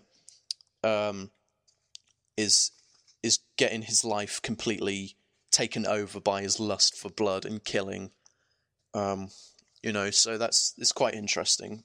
So, you know, as I say, the presentation of the story is more interesting than the storyline itself. I haven't completed Hotline Miami yet, so I can't say if anything big does happen in the actual writing and planning of the story, but at the moment the presentation's more important than the structure of it. Yeah. Anyway, sir, what do you have to say about this? Thank you for the summary. I agree with everything you said. Cool. What I'd like to add, or kind of, you know, say myself, is if you have seen the movie Drive with Ryan Gosling in it, and you enjoyed that movie, and you thought that was a good movie, this is video game heaven for you, without a doubt, because the game is based on that movie. Oh, yeah. I think the director's credited in it as well, isn't he? Might be. Have you seen Drive? No, I haven't. It's I a really fairly good movie. You'll watch it now and you'll probably think it's a lot like Hotline Miami. Well, you know, I rate Hotline Miami so much, it's instantly become one of my favourite games of all time. So Yeah. I will probably be very biased and go, oh, this is just copying off Hotline Miami, even though it was the other way around. But yeah, carry on. Yeah, if you enjoy Drive, it's very much that. It's the soundtrack, the ominous silence, and the violence that all combine together to make this incredible experience of a game. And thing is, like I said, I'm gonna do a really quick review. But before I start, having this game on my Mac at the moment, and having a huge list of other games to play, such as Half-Life, which I haven't finished yet, Half-Life 2, Episode 1, which is, you know, the most important game of the decade, there is no situation, almost, where I would rather play that than Hotline Miami, or any other game other than Hotline Miami, at the moment. I know what you mean. I've been possessed by it, and I just can't stop playing it. That's why I haven't played Capsized yet. It's so addicting in such a perfect way. It does... I want to say it does what Super Meat Boy does in the way that it's addicting. Super Meat Boy will punish you like crazy. You will die, and you will die, and you will die, but the game can never be blamed for you dying. It's always your fault. You fucked up, so you'll try again, not to feel bad about yourself, and that is the way that Hotline Miami is addicting. Because you will die. You will die so much in this game. Yeah. There will be instances where you've almost cleared out an entire floor, and there's one guy left, and you're carrying a gun, or a shotgun, or an assault rifle, and he's standing in the corner, he has a gun, and you will slip up slightly, and in the matter of a second, you'll have to repeat the whole level all over again because you were shot down, you were beaten, you were killed. And however frustrating that is, however much you jump off your chair and you scream a bad word and... you know, you want to smash something, you will press the R button and you will play that level again and again and again until you get it right. The game is so simple. This is what surprises me. Like, when my sister was watching me play it, and granted, I probably shouldn't have let her watch me play it, but she was like, this game looks really simple, and like it's been done before. I was like, oh no, I see what you mean, but this has never been done before in any way, shape, or form with how the game works on a very basic level of understanding it past the gameplay. Because I mean, you get WASD keys, you get your mouse, you get left mouse button, middle mouse button, right mouse button, and shift, like you said, right? Yeah. And the way all those work together is so brilliant. It feels so natural. It's so slick. It's very slick. Exactly. The kind of trigger reactions you learn to have with this game, where you throw one weapon at a guy, pick up another weapon, quickly shoot another guy, come up to that guy, finish him off all the floor, quickly turn around, there's another guy there, you shoot him down, that alerts another guy, you take that guy out, and you just do this very twitchy gameplay. And if you get it done right, you will never feel that good about any other game in your life. The satisfaction you can derive from doing well in this game is unlike any other game can offer you. Yeah. Remember when last week I was saying this about Warhammer 40,000? Yeah. Warhammer 40,000 pretty much gives it to you. It says, you are this huge badass with a sword. Go fuck shit up. Yeah, with this you have to work for it. With this game, you have to put so much effort, so much concentration, and so much Twitch reaction into achieving that goal that when you finally finish it, you want to scream and you want to go, oh my god! Just for you to continue on into the next stage and then probably die and die and die again. So the gameplay, I think, is done to absolute perfection. The soundtrack, I don't even need to say anything. Like you said, the soundtrack is one of the best soundtracks I've ever heard in any game ever. It's fantastic. Yeah. I feel like it almost keeps me playing because every time I die, the soundtrack kind of gives me such a high almost, that I just can't feel bad, and I want to keep playing just to hear more of that music. Yeah. Kind of. I mean, for me, my favourite track is the track that plays when you complete a level. I absolutely love that. It's so mystic and kind of enticing that, for me, the real thing that I want to do is finish the level so I can listen to it again. Yeah, that's a really good reason. I personally love the song that plays. I think it's in the third stage where things start to get a little bit more complicated, and it gets so upbeat and so like pumping something into your brain. You don't know what it is, but it's pumping something into your brain, and you just want to keep playing and keep killing things. Which goes into the story, and I find it interesting that you didn't mention the parts with the other animal guys. I don't know. Is that a spoiler? Yeah, I forgot about that. Is that a spoiler? Not really, because it's the first thing you encounter in the game, other than the guy telling you what to do, like how to kill stuff. True. All right, so there's these parts in the story where you're like, you start off in the dark and you enter this door, and there's 3 guys wearing animal masks, or you presume they're guys wearing animal masks in the dark, and that whole scene seems so... Every time they come up, it seems so surreal, so out of it. The things they say to you make you really... They add a lot to the experience by not adding anything to experience. I think I agree. You make a good point. Yeah, I think they're supposed to be his inner demons somewhat, because they don't have any answers and he doesn't have any answers, but they're forcing him to question what he's doing. So I think that's kind of himself questioning what he's doing. I mean, I haven't gotten as far as you have. Yeah. But from what I can... I mean, one of the game's main quotes is from these characters when... And I think it's probably on the box or whatever. Where it says, "Do you enjoy killing people?" And it asks you that around, I don't know, 1/4 through the game, I'd say.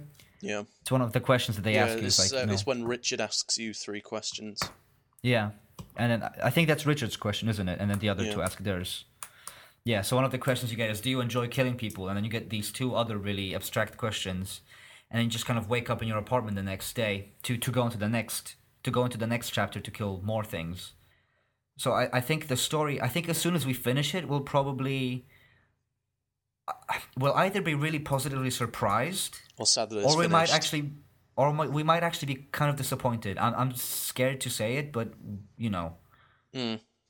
I feel like it has a chance to be a disappointing story, because this could go both ways. The story right now is so surreal, so abstract, just like the game itself, but the game executes that perfectly. That depending on the variable, I've been doing psychology work too much today. Depending on the ending, will really decide whether the story is, up to par with the rest of the game. And don't take this seriously. This game should be played. This game is fucking fantastic. The story doesn't really matter too much. Like, it's there, so I'm commenting on it. But this game is fucking fantastic. Well, going back to what I said about the presentation, if the ending isn't, revolutionary or anything special, as long as they present it well, like with the rest of the game, because to be honest, the rest of the game isn't anything special story-wise, but the presentation of it is absolutely fantastic and unique. If they do that, then I will be happy, as long as it's done that way. Yeah. I would describe this game as being on some really dangerous drugs. That's what this game gives you the feeling of playing. Yeah, it's very psychotic and entrancing. I mean, you play a coked up guy. I mean, that's obvious from the trailers, the live action trailers they were making for the game. You're playing some dude on drugs, basically. But I think that's games... kind of implied in the game as well, because the first thing you do is get some cookies, and I think that's kind of supposed to be like brownies, if you know what I mean. Yeah. But this is one of the first games that really messes with the fact that it's a game and acknowledges the fact that it's a game and lets you into the fact that it's a game. For example, like you said with the background, right? Like, the first time I heard about it, I was like, okay, so there's a flashing background that's floating, it's kind of really surreal and it'll probably hurt my eyes the first time I heard about it. And then actually playing, I was like, wow, this is very, very weird. Which is why I'm saying the game feels like you're actually on something. Yeah. Throughout the entirety. But to sum it all up, there is no reason for me not to give this game a 10 out of 10. This game is a straight up 10 out of 10. Instant 10 out of 10, yeah, I agree. I would recommend it to everyone, but I don't suggest younger kids play this game at all. No. It's a very gorgeous, stylish, special game. And, even the transition between chapters where you just see the silhouette of a palm tree with dark purple and pink colours pulsing in the background. That to me sort of says, this is very, very, very good. Yeah, no, probably one of the best indie games I've played in my life. I'm trying to think of I think it's the best I've played, because, I haven't played that many. I've played maybe 15 or 16, but I think it's the best one I've played. So far, well, without giving it much thought, I would say that it's one of the best games I've played recently in general. Same, yeah. Compared to stuff like, which is funny because like Far Cry 3 Blood Dragon, right? That game is awesome, but I would still say that I prefer Hotline Miami to Far Cry 3 Blood Dragon. And Far Cry 3 although Blood it's Dragon, so much simpler. Yeah, Far Cry 3 Blood Dragon is one of my favourite games because it just appeals to me so much because of the context. But Hotline Miami is just, I don't know, I can't put my finger on one single thing that makes it special, but it is. It just is. Yeah. I see what you mean. I think it's just how everything fits together so well. Yeah. There's not a single bad aspect of this game, really. No. And that's interesting because this game will piss you the fuck off. Like, oh my god, I was angry at some parts of this game when you're maybe not sure what you're doing wrong. Like for example, it's not really a boss fight, but when there's kind of a boss fight with the biker in the helmet. Oh yeah. Jesus, that part was frustrating. I died about 30 times on that. That was the most I died in the game. Yeah. Oh, that part really pissed me off. But then when you finally got it and you understood what you did wrong and you beat it, that feeling is so nice. And that's just the entirety of the game summed up. If you do well, this game will reward you mentally, I think. Yeah, I agree. Pat you on the back. To be honest, I'm not showing off, but I kind of am. I haven't had much trouble with passing through the levels in this game. But there's parts that are incredibly frustrating, like, for example... There's a part where I don't know if you've played it yet, but as soon as you start, you knock a guy down with a door. Like, you can't do anything about him. Yeah. That part frustrated me so much. But once because there's nowhere you could go without being almost instantly killed. Spotted. And that part was really frustrating. But once I completed it, fist pumped myself and yeah. I was like, yeah! And holy shit, you feel like a boss. Yeah. Yeah, you do feel so cool. And especially when you manage to link everyone in the level into a single kill combo. That's nice. I didn't do that. Yeah. I did that on one part. There were like 15 guys, and I killed them all in a single combo because I sweat too much on Hotline Miami. But yeah. It's really satisfying. Yeah, and actually the fact that the game gives you points and a mark on every level, kind of asking you to replay it and then replay every level with different masks to see, because all the masks affect your gameplay. It's not just purely a cosmetic thing. So there's nothing else to say. If you don't get this game, you either don't enjoy violence or you just don't enjoy games. I'm sorry, but one of the two. There's nothing that I can put against this game at all. Yeah, me too. Unless you get incredibly easily frustrated, which, okay, I guess. Yeah, maybe you should hold off it. Johnny, I'm looking at you. Give up. Johnny's not very patient when it comes to games. Really? Yeah. Bless him. That's actually interesting, because neither am I. Actually, if I get stuck on a bit in a game, like, this is something like we said previously, I play so many games at once, I never really sit through one whole game. It's very special for that to happen. But if I get frustrated on a game, I'll quit it for like 3 weeks, maybe more, and then come back to it. Then realize I was stuck, continuously try, and if I succeed, I'll keep playing the game. If I don't, rinse, repeat, come back in 3 weeks. Decent. That's what ended up happening with Half-Life 2, I think. I got really stuck at one point, so I just like finished all these other games, and then I see. I was like, oh yeah, Half-Life 2 was a game. And may as well play it. That sums up Humble Indie Bundle 8. I mean, one of the best deals I've seen in a long time. Yeah, I agree. Very good. Every single one of these games has something special to give the player, I would say. And I'd say it's worth paying over the average just for Hotline Miami. Oh, yeah. Even if you're not going to play any of the other games, worth it for a cheap Hotline Miami. Yeah, definitely. And you get soundtracks for every game. I need to download them. Apart from Hotline Miami, unfortunately. YouTube Converter is your friend. I've already done half of the soundtrack. You bastard. I'm sorry, I don't pay money. Fine.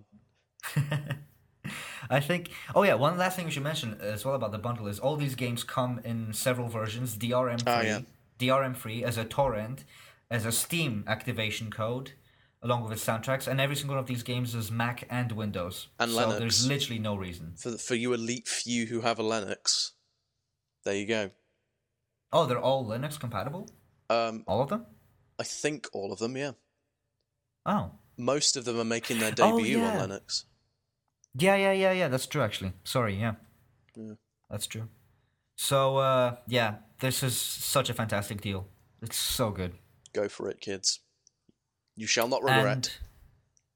And before we finish off, I'd like to mention one other bundle of indie games that's currently being sold, called the Indie Royale Bundle, which I know you haven't had a chance to buy, and I actually haven't had a chance to play any of the games yet because internet on my Windows is absolutely awful. But IndieRoyale.com has a bundle of indie games, which are as follows. Now, you've probably heard of some of these. Okay. Primordia is the first one. Mm-hmm. Pressure is the second one. Forge is the third one. Oh. Richard and Alice. And then Gas Guzzler's Combat Carnage, which is a terrible name. But that's a racing game. And then there's one game, I think, which you can unlock, but it's a question mark, and I didn't pay enough to unlock it. So. Okay. Now, the reason I got this bundle, I wasn't... The only games I've really heard of were Primordia and Forge. Yeah, same. None of the others. Primordia was a very beautiful pixelated point-and-click adventure. Mm-hmm. Like I said, I haven't had a chance to play it, but it looks absolutely stunning from screenshots, the pixelated art style. It's a point-and-click adventure, good stuff. And then Forge. And Forge, Jesus, getting Forge for this price of like 4.40 euros, that's insane. I'm sorry. This game is easily worth $20, without a doubt. You've heard about it, right? I've heard of Forge, yeah. So essentially, Forge is taking World of Warcraft PvP, so taking like, fantasy classes and big arenas and whatnot, and just making it third-person action orientated, I guess. So you get all these classes, and you get spells, and you get teams, and you get different game modes, and you get put like in these big arenas with multiple paths and places to stand and go through, and you just fight, and it's fucking awesome. Holy crap! It's £3.60. I could buy this. I could get it now. The Indie Royale bundle? I will have 7p left in my bank account. What? Do it. Jeez, we playing Forge together? Dude, yes, get it. Okay, fine. Forge is like $20 on Steam, I think. Oh, okay. Will I be able to run the graphics? Oh, actually, yeah, check that first. I'm not sure. But I know that Forge is... I'm sorry, I'm focusing on Forge. Like, I'm sure the other games are good as well. But Forge is constantly being updated. It looks freaking awesome. It's basically what Smite is to League of Legends. Forge is that to World of Warcraft. I see. Good comparison. So, thank you. Smite is an awesome game, by the way. So is League of Legends. Not a big LoL player, but yeah. No, same, everyone else is. Yeah, I know, right? I have it, and I've played it like once, and that was it. But Smite looks really interesting to me. I might try out Smite. Cool. Because Smite is literally League of Legends, except third person, and it's so good. Yeah. Oh, so, third person sounds good. It does sound good. So yeah, Forge is a good game that you should buy regardless of it being on sale, regardless of it being on bundle. I'm a cheap ass because I got it in a bundle. There's nothing wrong with being cheap. I know, and I paid a lot over the average, but, Forge is good, essentially. Good. I love what they're doing. And and all these games, well, Primordia, Pressure, and Forge are on Steam. You get Steam keys. Richard and Alice and Gazgazer's Combat Carnage are on Desura, and they're on Steam Greenlight, so there's a chance they might come to Steam. And all of the games, once again, have a DRM free download as well. So. Oh, nice. Yeah. Seriously, get this bundle just for Forge. I mean, that's what I did. I'll play the other games, but Forge.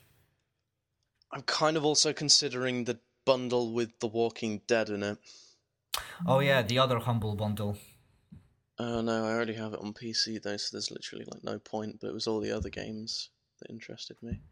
If you're interested in Humble Bundle 8, they also have a weekly bundle, which for this week, I'm not sure if it'll still be there by the time this is up. Will it? Today is Sunday, so probably not. Maybe, but... Maybe the closing regardless, hours. You should check out the weekly bundle, because this week it's it's most Telltale games, which you also get for any price you want to pay. And Walking Dead, if you beat the average, which is probably like $5. Yeah. And that is such a deal. 563 or something, I remember. That is such a deal, man. Holy crap. I need to get that on iPad, because I've got it on PC. It's coming to Xbox, so I might get it on that. On Walking disc. Dead? It's going to Xbox on disc. Sorry, it's already out on download, but disc is more convenient. I kind of want it on iPad, because it seems like it will be much better on iPad. It would be, but Telltale...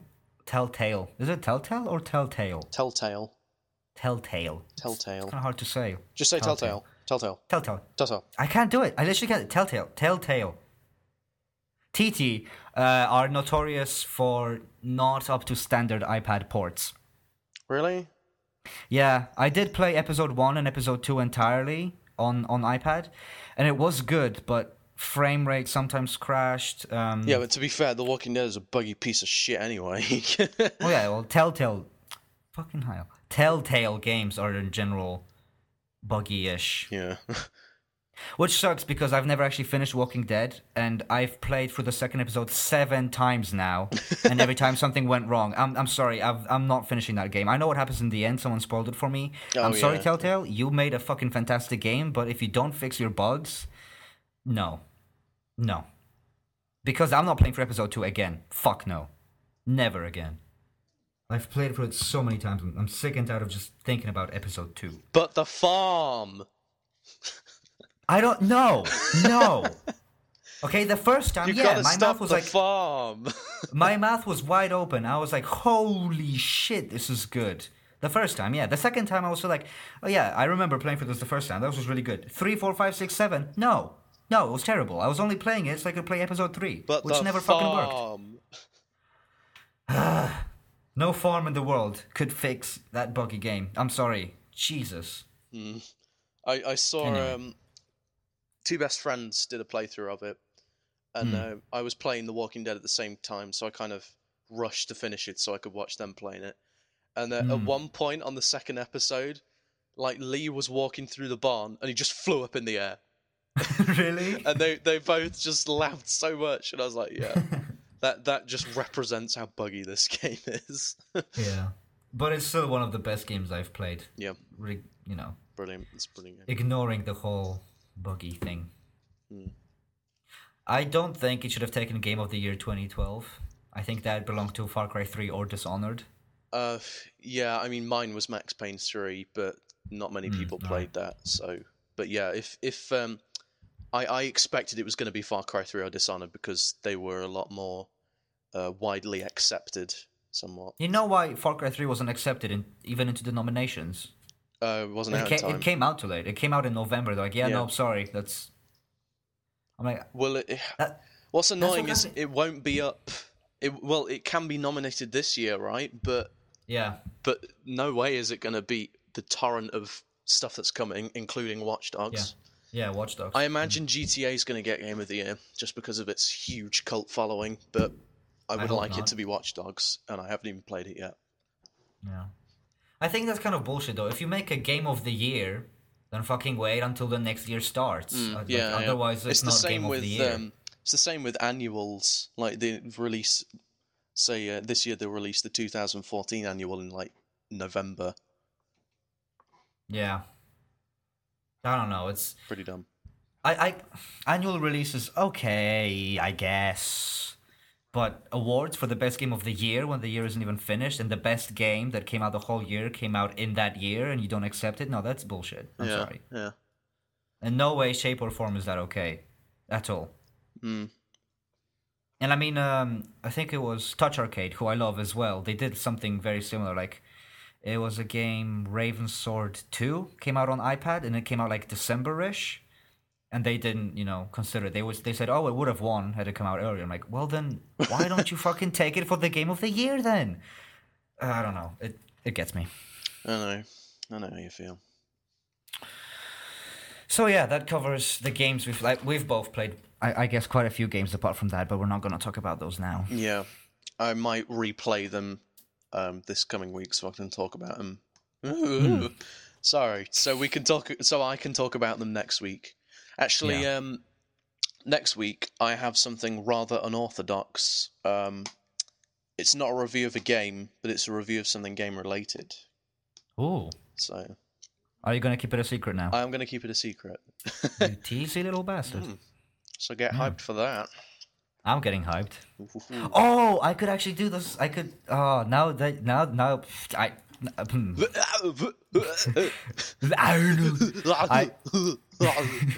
I will actually review something too. I love my car. When he shows up in the Expendables, it's freaking awesome.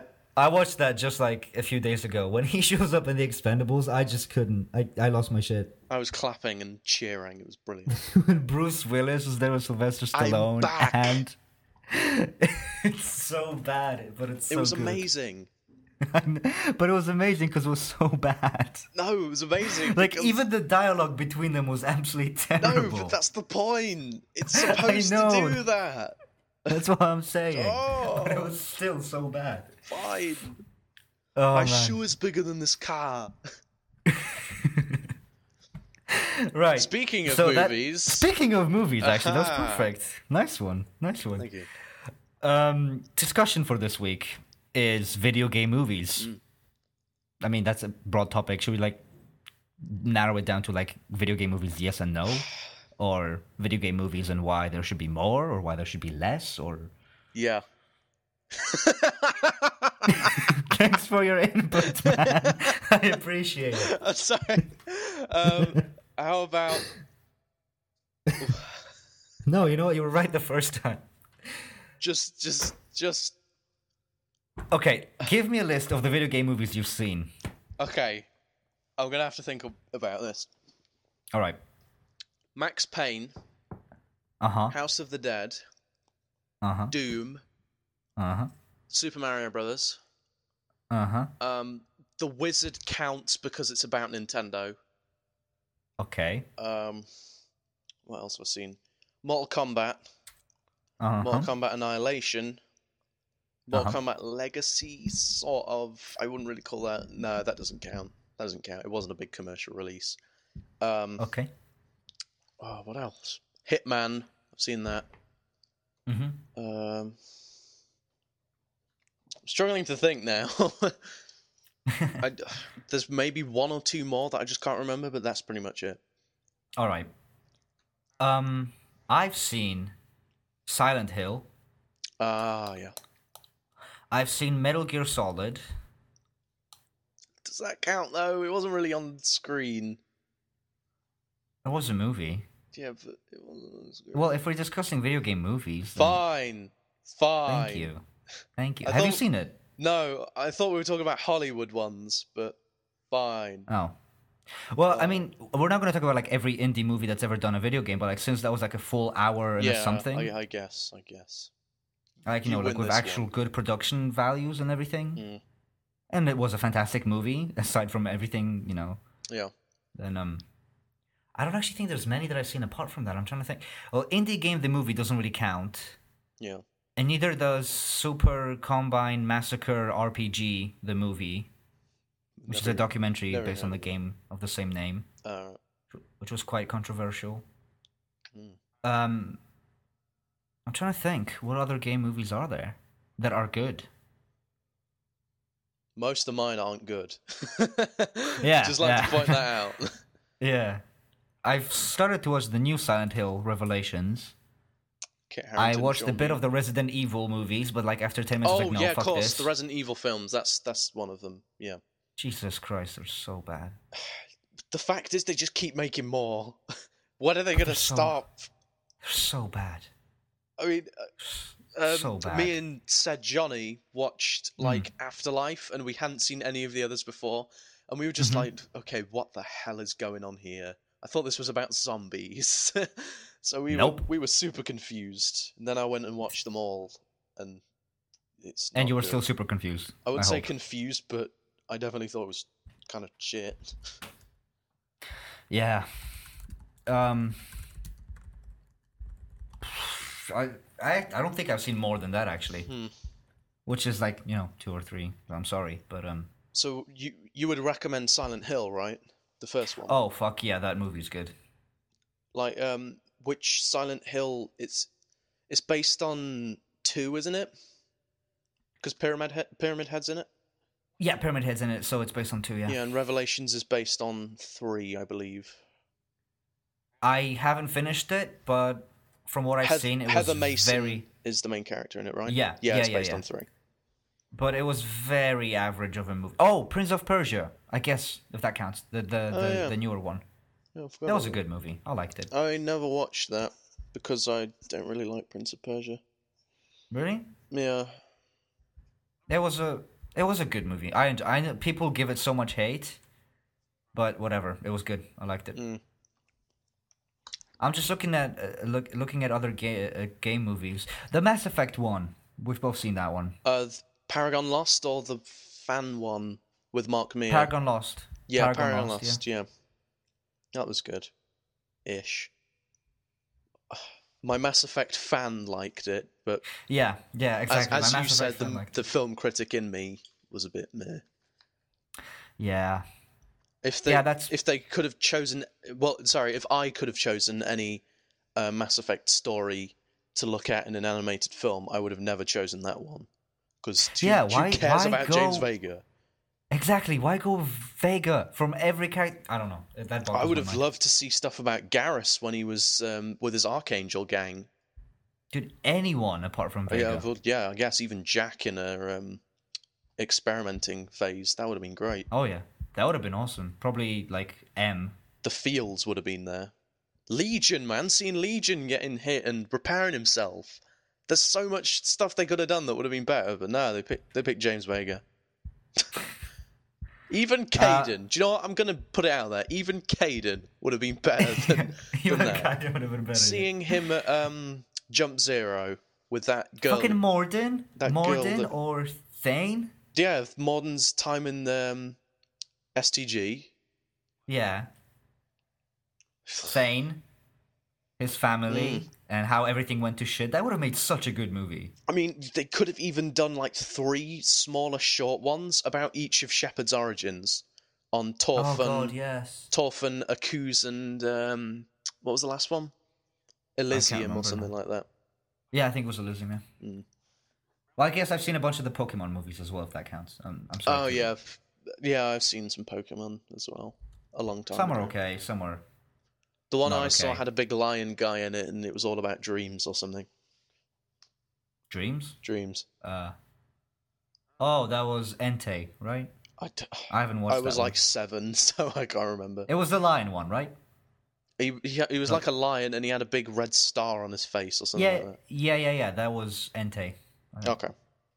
I know that the first Pokemon movie is fantastic, and I still cry every time I watch it. It's so good. The feels. Oh. So yeah, which ones of these that you've seen were actually good? Doom. Which was surprising because I'm a person who likes a film adaptation of a game or a comic or whatever, to be close to the source material. But Doom isn't anything like the game. It's a genetic enhancement that it empowers. I'm starting off at a really bad point. So basically, in Doom, there's demons, and in the Doom film, the demons aren't just like demons from hell like they are in the game. They're actually aliens who lived on Mars who took a genetic enhancement that makes you incredibly powerful if you're a good person. But a side effect is that if you have sinned, it turns you into a horrible demon creature. Which, to be fair, actually looked exactly like Hell Knights from Doom 3. All right, fair enough. But yeah, like it's got Karl Urban and The Rock in it. I love Karl Urban. He's like your man crush is Leonardo DiCaprio. Mine's Karl Urban. Is he though? Yeah, dude. I'd have to say my main actor crush now is Michael Mando. I guess, but Leonardo DiCaprio is quite a good-looking chap. Michael Mando is a bit scary. I like scary guys. Okay, well, fine. Each to their own. No, like speaking of actors, I think Michael Mando's awesome and deserves more recognition. Definitely, yeah. He was brilliant. I like Leonardo DiCaprio, but you know. But yeah, Karl Urban's keep my man crush, so I've really appreciated him playing Grim in Doom. Grim's not a character in the Doom franchise, yet I really liked him, and he had an interesting backstory where his parents died excavating Mars. So, it's not really a spoiler, but... I was going to say, a spoiler much. No. I know what other movie I've seen. The Final Fantasy animated one. Final Fantasy... Oh, jeez, I didn't even know that existed. Final Fantasy something. It was the animated one, not the live action one. Okay. Sorry. Keep going. Oh, yes. So yeah, that was kind of cool. The Marines were pretty, it was kind of like Predator in space to me. So that's kind of why I liked it, I guess. The special effects weren't bad.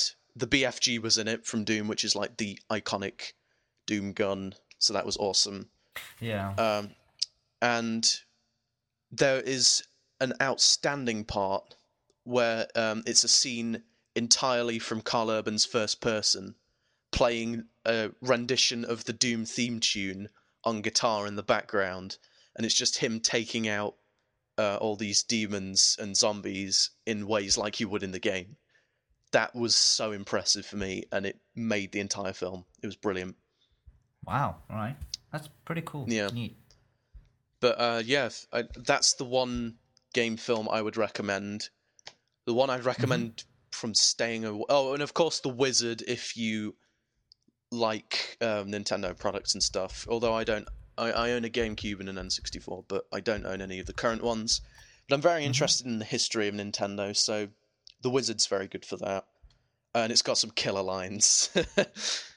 I would demonstrate them, but you probably wouldn't understand what I'm going on about. So, was it made in 1989? Yeah. All right. Looking at it right now. Yeah, so there's that, and the one film I would recommend never ever watching to do with games is the Max Payne film. Yeah, I've heard that as well. Because, I mean, you know I love Max Payne. Max Payne's one of my favourite franchises in gaming. Not in movies. So it's basically got absolutely barely anything to do with the actual game. It's the most rugged... I don't know what happened there. I agree. It's the most rugged presentation of an adaptation I've ever seen. It very barely sticks to the strings of that. And the first scene you see in the game is Max's family getting killed, which is incredibly important to his character. And you don't see that till about halfway through the game. The film. You don't see that till about halfway through the film. So that kind of is a bit, oh, okay, we're not focusing on that then. Whatever. Okay. It was just... And the worst part of it is... Mark Wahlberg. He's a terrible actor, but I like him. No, yeah, but I'm just bubbling with rage right now.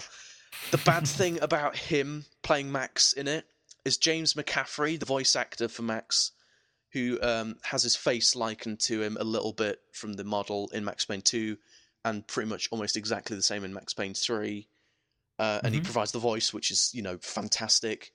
James McCaffrey's in the film, but not as Max.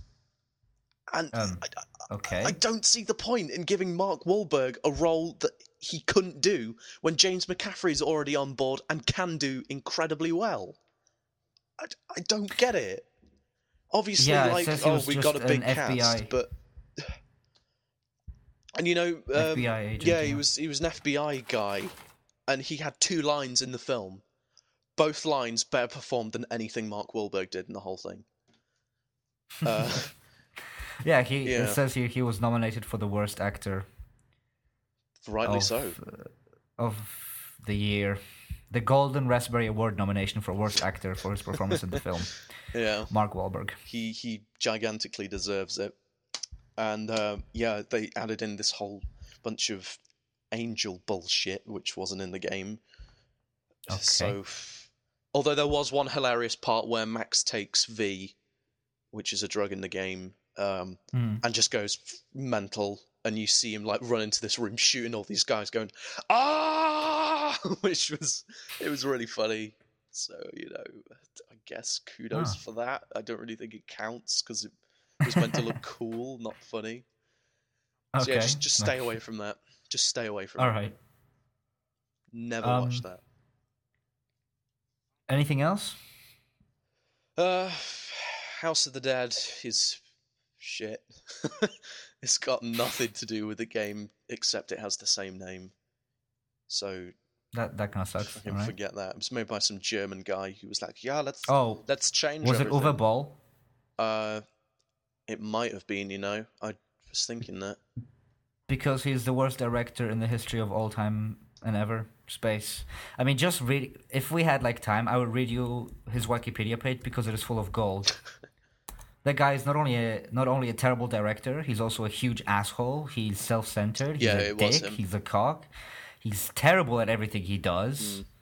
I hate him so much, and that's all I have to say. Never watch a movie if you see Uwe Boll directed it. Just don't do it. Especially it's not even worth it for the funniness of how bad it is. It's just fucking terrible. I mean, House of the Dead has sections where there's slow-mo dodging of swords. How can you get that from a light gun shooter? Yeah, I don't know. I could go on and on about the House of the Dead film, because again, that's another franchise that is close to my heart. But I'm not going to, because I will just get angry again. I've actually not watched anything he's directed because I'm scared it'll piss me off. Like, he made a Far Cry movie. It has like 5% on Rotten Tomatoes. I'm not watching it because I'll just get angry. Yeah. He made... What else did he make? Alone in the Dark, Blood Rain, Postal, House of the Dead. Alone in the Dark film? Don't watch it. I never even knew that existed. Don't watch it. I'm not going to, because I played Alone in the Dark, and it's one of the worst games I've ever played. Even if James McCaffrey was the main voice in it. It's funny, none of his movies made more in box office than they made on budget. I'm just looking at it now. Alone in the Dark, like, didn't even make half, barely made half. Why does he... He finances it all himself, though, doesn't he? That's why he keeps doing it. Blood Rain, budget 25 million, box office 3 million. Nice. GG. Does he Blood Rain 2, he made a sequel. Oh, wow. Nice.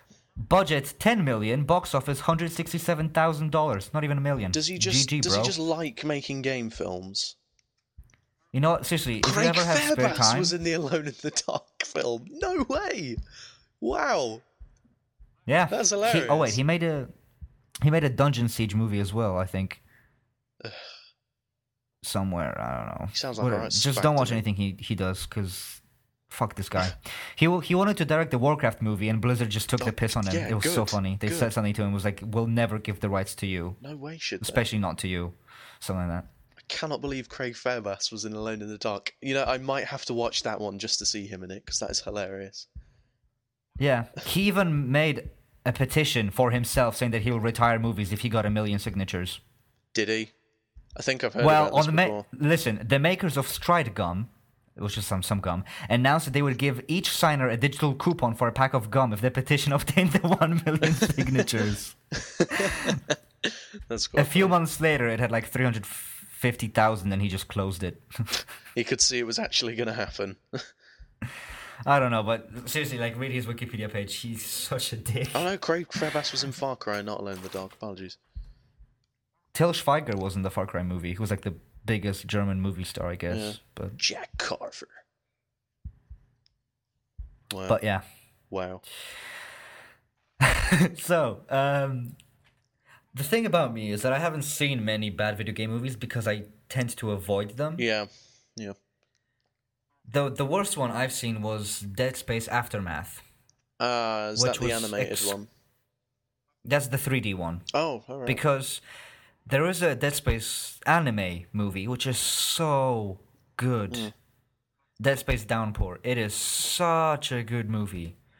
It manages to be creepy, have interesting characters, have great voice acting, be absolutely beautiful in the way it's drawn, draw you into the Dead Space series, have a really good ending, have a really good progression of... Like, everything about that movie is so good. Yeah. Dead Space Downpour, you should watch it, seriously. And then Dead Space Aftermath fucked it all up. Like, they have worse 3D than I've seen in, than I see in games that I'm playing for, like Armed and Dangerous. Yeah. Right? That has better 3D than Dead Space Aftermath, which came out like 2 years ago. Yeah, I'm serious. It's so bad. Yeah. I don't even know why they bothered. Why would you do that? They oh man, I fell asleep halfway during that movie, and it's a horror movie, so that tells you something. So apart from that, I've seen Dragon Age, the Dragon Age animated movie. Oh, okay. That was all right. It was okay. I need to watch the one with Felicia Day in it because Felicia Day is in it. Oh yeah, fuck! I need to watch that as well. I could have a discussion about Felicia Day. Felicia Day every day.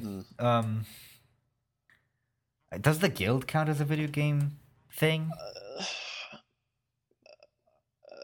If you want to have a good opinion of video game produced television stuff, watch The Guild. The Guild is, it's genius. It's lovely. The first season is kind of, you can see that it's made on a cheap budget, but then after the first season, there's absolutely no reason for you not to watch it at all. It's fantastic. It gets better and better with each series. Oh my god! And the acting talent on it, it's fantastic. And and the fact that Stan Lee, Mike Morhaime, Jace Hall were guests on the show, along with internet famous people such as Dodger or Will Wheaton. There's just no reason for you not to watch The Guild at all. Yeah, especially if you're an MMO player, specifically Mamorpicus. Mamorpicus, as Yahtzee calls them. Yeah. Especially you will enjoy the Mamorpica humor. Let's see. The Metal Gear Solid movie I've seen was really good.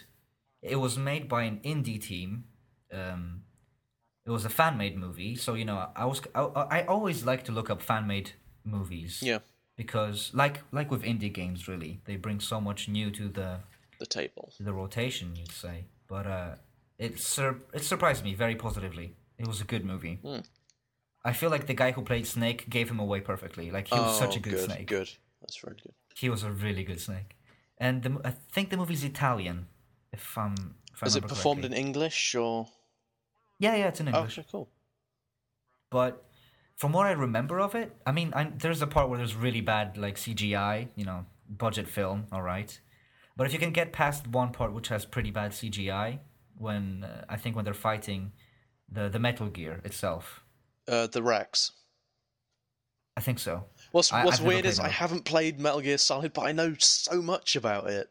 Yeah, see, I haven't played it. I don't know anything about it. I really want to. But it was a really good movie. Yeah, sounds it. Let's see what else. The Mass Effect Paragon Lost was alright. The Mass Effect raging fanboy in me says it was brilliant, but it really wasn't that good of a movie. It was fine, I guess. It was alright. Can't really average. say anything massively bad in it, but they just, I think what let them down was they picked the wrong story to do. Definitely. Yeah. In a universe with so much, bursting with so many different stories to tell, yeah. They could have done something a bit more interesting than James Vega failing. Yeah. I mean, it wasn't up to par with BioWare's dialogue, I think. The characters were good. They weren't, once again, up to par with Mass Effect characters. They were good. But yeah, that's how you can really describe the movie. It was good. Yeah. I guess. Final Fantasy Advent Children, I looked it up, that's what it was called. Right. Probably the best 3D animation I've ever seen in my entire life. Wow. But, that's Square Enix. You can kind of expect that. They are the CG The story guys. itself... Dude, they're so... I don't... Square Enix should just make movies. They should just be paid to make movies. I don't get it. I love Pixar, but Square Enix... Like, Pixar doesn't even come up close to what Square Enix is able to make animation-wise. Yeah. It's insane. So that part of the movie was really good. The story was alright, I guess. And then there's Silent Hill, the movie, the first one, which is so good. So that's about Henry Townsend, right? It's about... See, I haven't played the Silent... I've played a bit of the first one. I haven't played the first one, which is pretty awful. But I played 2, 3, Downpour, and Homecoming. I think it's based on the first and second one, but okay. What I loved was, is it homage? I always forget homage. Homage. You could say it however you want. I'm not going to discriminate. You know what homage sounds? Homage. Homage. I like saying homage, but homage is a bit fancier, isn't it? Yeah, I like saying homage because it's like homie. Homage. I think we've said this before on the podcast. We probably have. Probably have. But yeah, the way it pays homage to the game is absolutely fantastic. Where, you know how Silent Hill has camera angles that fuck with your mind? Yeah. Yeah, the movie does that. Oh, do you know how there's really thick fog where you can't see shit? Yes. Yeah, the movie does that. The fog that the HD collection saw fit to get rid of. Sorry? The fog that the HD collection saw fit to get rid of. Oh yeah, that kind of sucked. Yeah. But yeah, it has the fog from the first 2 games before the HD collection. It has those fucked up camera angles. Yeah. It just has... Even the moment when Pyramid Head shows up, unlike in the more recent movie, is so tense and it's so well made. Just the whole movie, 2 thumbs up. And the cast, it has the chick who plays Angela in Walking Dead, which, okay, I know people don't like her character in The Walking Dead, fine. I think she's alright. Angela? But the actress... Angela. Andrea? Did I say Angela? Yeah. Holy... Okay, I'm fired. Well, that's it. That's it. I'm leaving. I'm done. I was thinking, is Andrea. Is he talking about the sister? No, that was Amy. I'm so sorry. Andrea, Jesus Christ. Oh, If I was my boss, which I am, I'd fire myself, which I just did. well, I'm kind of a co-boss, so you're fired. Can you fire me? Yeah. Thank you. Anyone wants Hey, a job?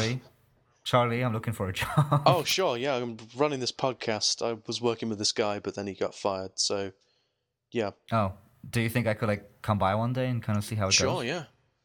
Awesome. When should I get started? Now.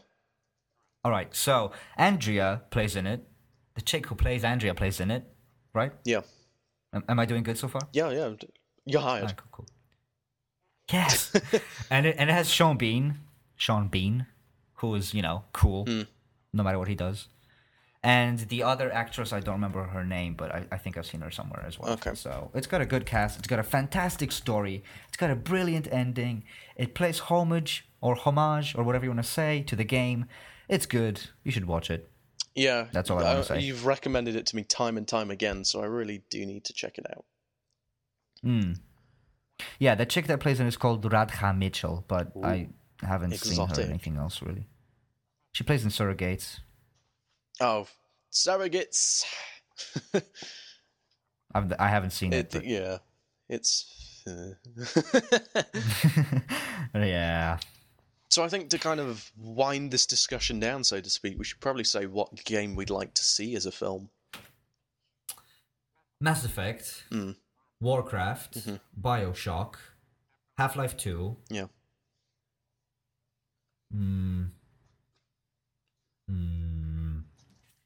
Trying to think what else. Assassin's Creed, I guess, even though I don't really like the Well, franchise. it is getting a film, isn't it? Assassin's Creed. Yeah, I mean, so is Mass Effect and Warcraft. And Half-Life. And Maybe. Half-Life 2, yeah. Hopefully. Yeah. Half-Life or Portal. Hmm. Portal would be a cool movie, I guess. Yeah. Maybe. The fan-made films are all genius so far. Mm. There's like 3 or 4 that I've seen, and they're so good. Yeah, there was meant to be a Bioshock movie, but then they were like, the budget for this is crazy high. We'll have to reduce the adult rating down to at least teenagers. Like, we can't do this film M because we'll lose too much cash. Yeah. And then Irrational Games were like, well, if this movie isn't M, it's not getting made because they'll screw over Bioshock. And then they just didn't make it. Good. Which I guess, Good they put their foot down.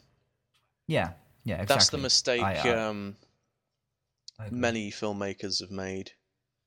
You know, just producing the harshness of their content to get a bigger audience. Yeah. That's why I commend Dread a lot as well, because they went straight out with an 18M whatever rating, and not a single fuck was given that day. Nope. Although I would still love to see a Bioshock movie. It will be. Could you imagine like? I'm not a huge fan of the series again. Infinite is quite good, I have to say, but a Bioshock movie, damn, they'll be so good on so many levels. Yeah, I see where you're coming from. So that's a shame. But Mass Effect is being made, which is fucking awesome. Just don't screw it up. I think it should be based on the book more than the game. I agree, because there's too many options in the game. I mean, what I would like is just a separate story, a new story set in the universe. Yeah. Same with I would like a Fallout film, but not based on any of the storylines, just set in the universe. We may be getting a Fallout 3 TV show. That'll be cool. We'll That'll be see. badass. Yeah. Well, yeah, a Mass Effect movie based on the first book, which I always forget, the one about Anderson. Yeah, and Kai Lang's in that cool. one, isn't he? No. Which one's Kai Lang in then? Not sure. I haven't really read any apart from the first one. I haven't read any of them. I've just read this on like a Wikipedia page or something. I have too many books to read. I have like a whole stack of things to read, man. I just don't have time. But the first Mass Effect book was really good. I recommend that to you. You should read it. It's good. So they're making a Mass Effect movie, which I'm really excited for. They're making a World of Warcraft movie, which is just thank you. Taking too long. From the bottom of my heart. Better late than never. Thank you. Thank you. Let me kiss your feet and, I don't know, hug your babies. Just thank you so much. Jesus. Warcraft lore is so It's pretty good. damn good. And Warcraft universe is just so perfect for a movie. Just thank you. Thank you. That's all I'm gonna say. I'm really excited for it.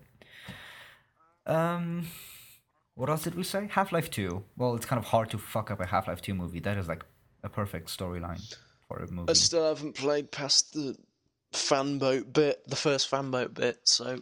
Oh, you need to. It's a I don't brilliant want story. to, though. But you should. It's really low though. down on the list of gaming priorities. At the top is Metal But Gear it's Solid. the most important game of the I decade. don't care. But you should. No. Yes. No. All right. Well, fine. Maybe someday. You should though. You really should. Mm. It's so good. What else would you like to see a game based on? You mean a movie based on? Oh my god, I'm doing it again. Am I fired again? I'll let you off this time. It's you're new, so I'm still getting used to it. There's quite a few that I wanted. Wait, let me just look at my Steam. Sorry, while you think of yours. I guess I would like to see. I mean, a Halo film's what we've been waiting for a long time, but we're getting a TV series of that, so fine, fair enough. Yeah, Steven Spielberg. So. Yeah. A better Mortal Kombat film. Have you seen the Mortal Kombat Rebirth, I think it's called, trailer? No, I haven't seen. Oh, that like really long one. The 10-minute one that's like really, really realistic and adult.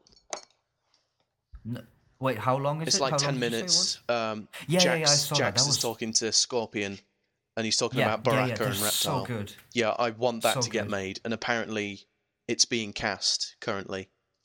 Oh, please. That was the last rumor I heard. So, fingers crossed. Okay, I got it now. I know what I want to say.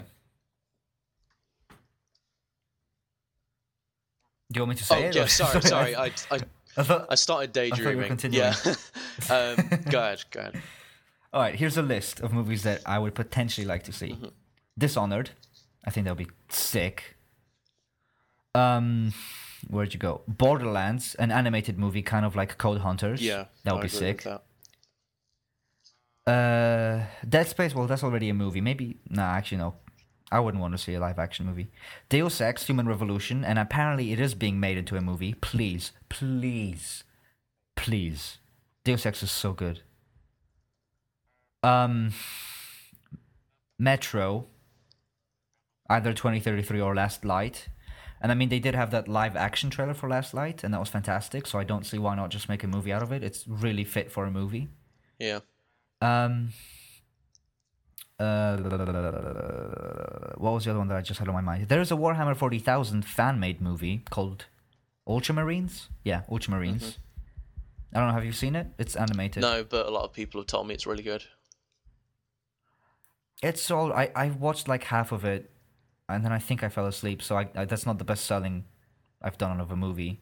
But the animation quality was really good, and the movie was all right, I guess. Right. It kind of dragged on for a bit. Yeah. And I had another one that was in my head just a second ago that would have made a really good movie. But Deus Ex, definitely. Right. Have you've played Deus Ex: Human Revolution? Not really. I played 5 minutes most. You should, man. Again, not very high on the gaming priorities list. But it's so good. No, but Metal Gear Solid 1, 2, 3, 4, soon to be 5. Deus Ex, bro. No. Deus Ex, bro. I don't care, though. Bro, though. No, don't bro me. Bro, though, faux show, no mo. Seriously, Deus Ex. Maybe. What was the other one?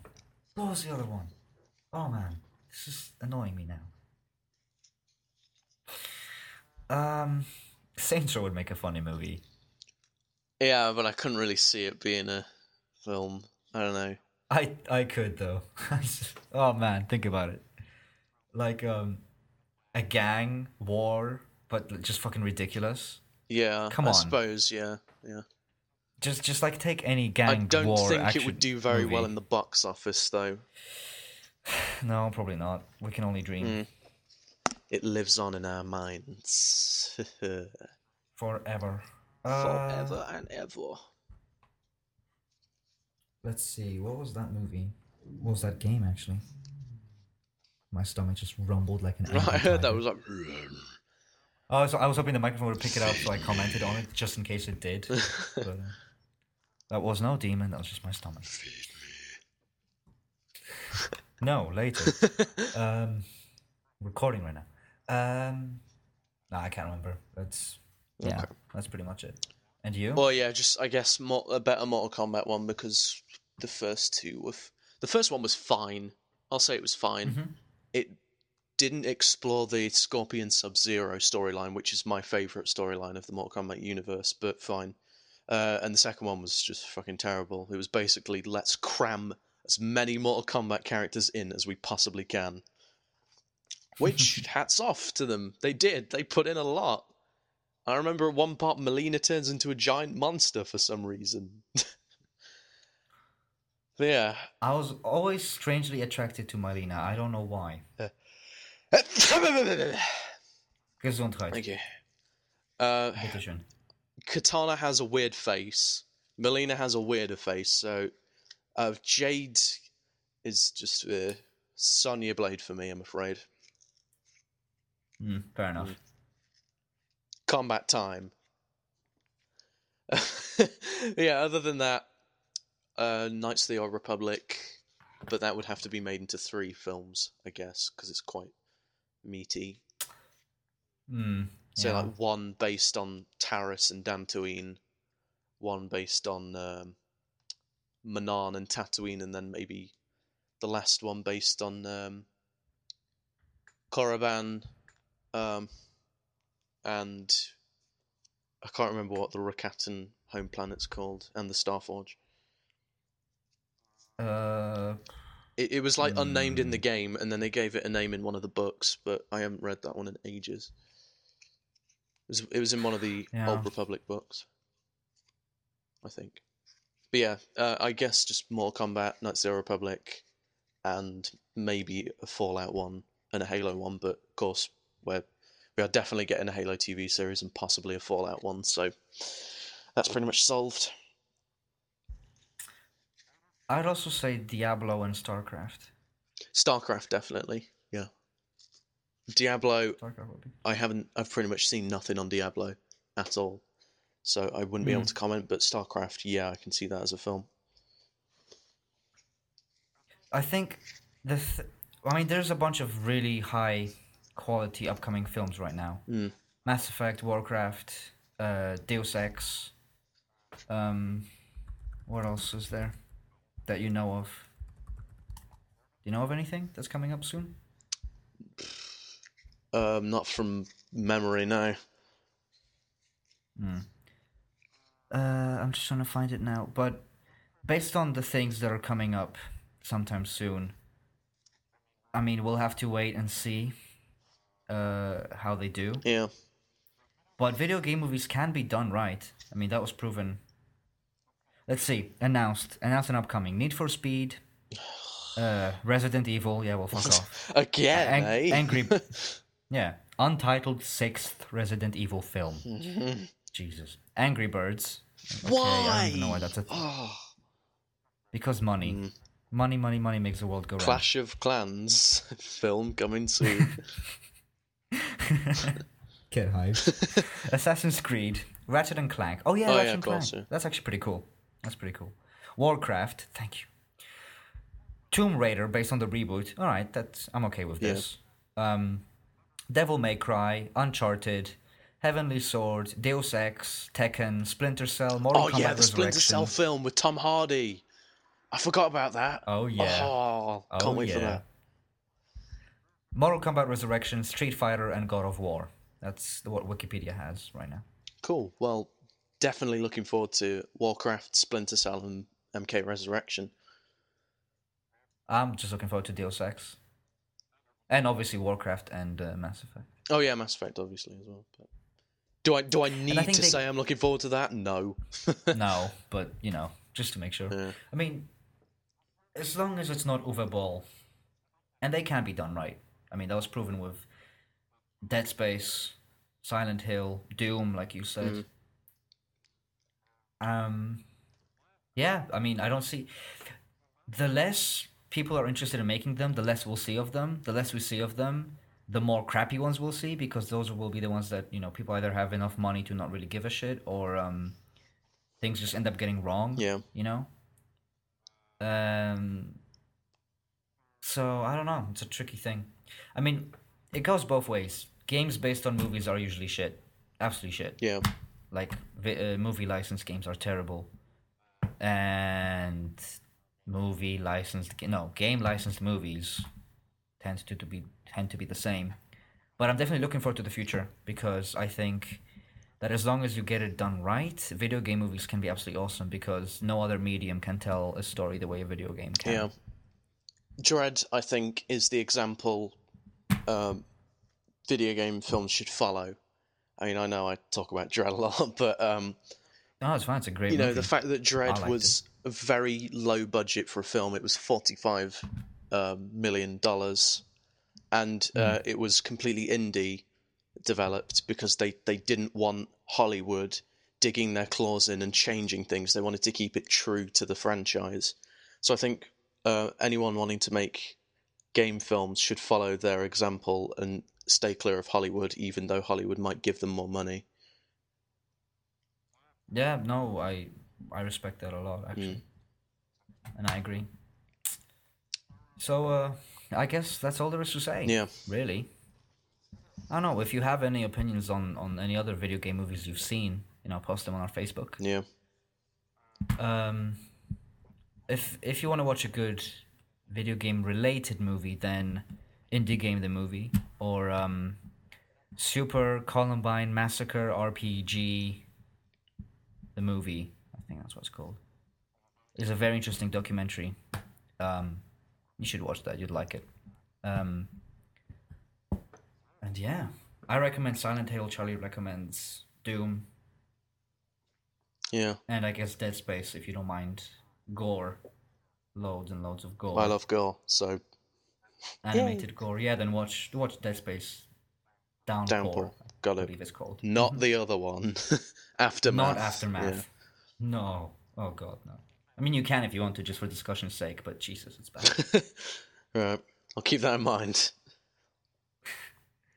Alright, so do you want to give our discussion for next week, and then we can close off the show? Yeah, next week we're going to be talking about ports, and ports of different games onto different systems, etc. So, more talk about how games work and stuff, rather than about games in general, I guess. Yeah, more of the businessy side. Yeah, we're going back there. Next week's discussion. Oh yeah, it's a dark place. I guess we kind of have alternating, one about kind of social, actual game stuff, and then one about the business of it, if you think about it. Yeah. Talking about the business side of games always brings me down so much, man. It's sad. It makes me happy that I don't actually have any desires to work in the development side of the game industry. Yeah, sometimes I look at myself and I'm like, why am I doing this? Like, why does this? But yeah. Yeah. So I guess that sums up the show for this week. Definitely. Something to take home, I guess. What's your take-home message for this week's episode? Don't do drugs. Don't do drugs. Lady Liberty unless you taught want to me. have a fucking good time, like in Hotline Miami, right? Lady Liberty taught me the winners don't use drugs. Where is that Blood from? Dragon. Oh, right. Oh, I'm sorry. My God. I haven't gotten that far yet. It's at the start. Is it? Yes. When you meet Dr. Darling for the second time. Oh, yeah, I'm not even that far yet. Oh, my God. You know when I said I'm right at the start? You're literally right, at the start. Oh, my. Yeah, I'm like 30 minutes in. I'm sorry. Oh, you. I'm sorry. So yeah, Charlie's message is don't do drugs. My message is unless you want to have a fucking good time like in Hotline Miami. And that's it. There we go then. That's your take home for the day. Tell your parents. And we'll see you on... is there any announcements we need to make? Nah. Just we'll see you next week, I guess. Oh, we should have iTunes fixed very soon. And by fixed, I mean we will have a new podcast on iTunes. Same name, just redone, re-uploaded. Right? Yeah. Same podcast, right. all the episodes will be the same, everything. Except we've switched hosts. You can subscribe to it by iTunes right now, actually, without us actually submitting it if you go to our blogger. It is very and awkward. We'll post that on the Facebook page. I'm not sure what the actual address is, but if you look up 2 Guys and the Joysticks in Google, I'm sure you'll find it. See you guys next week.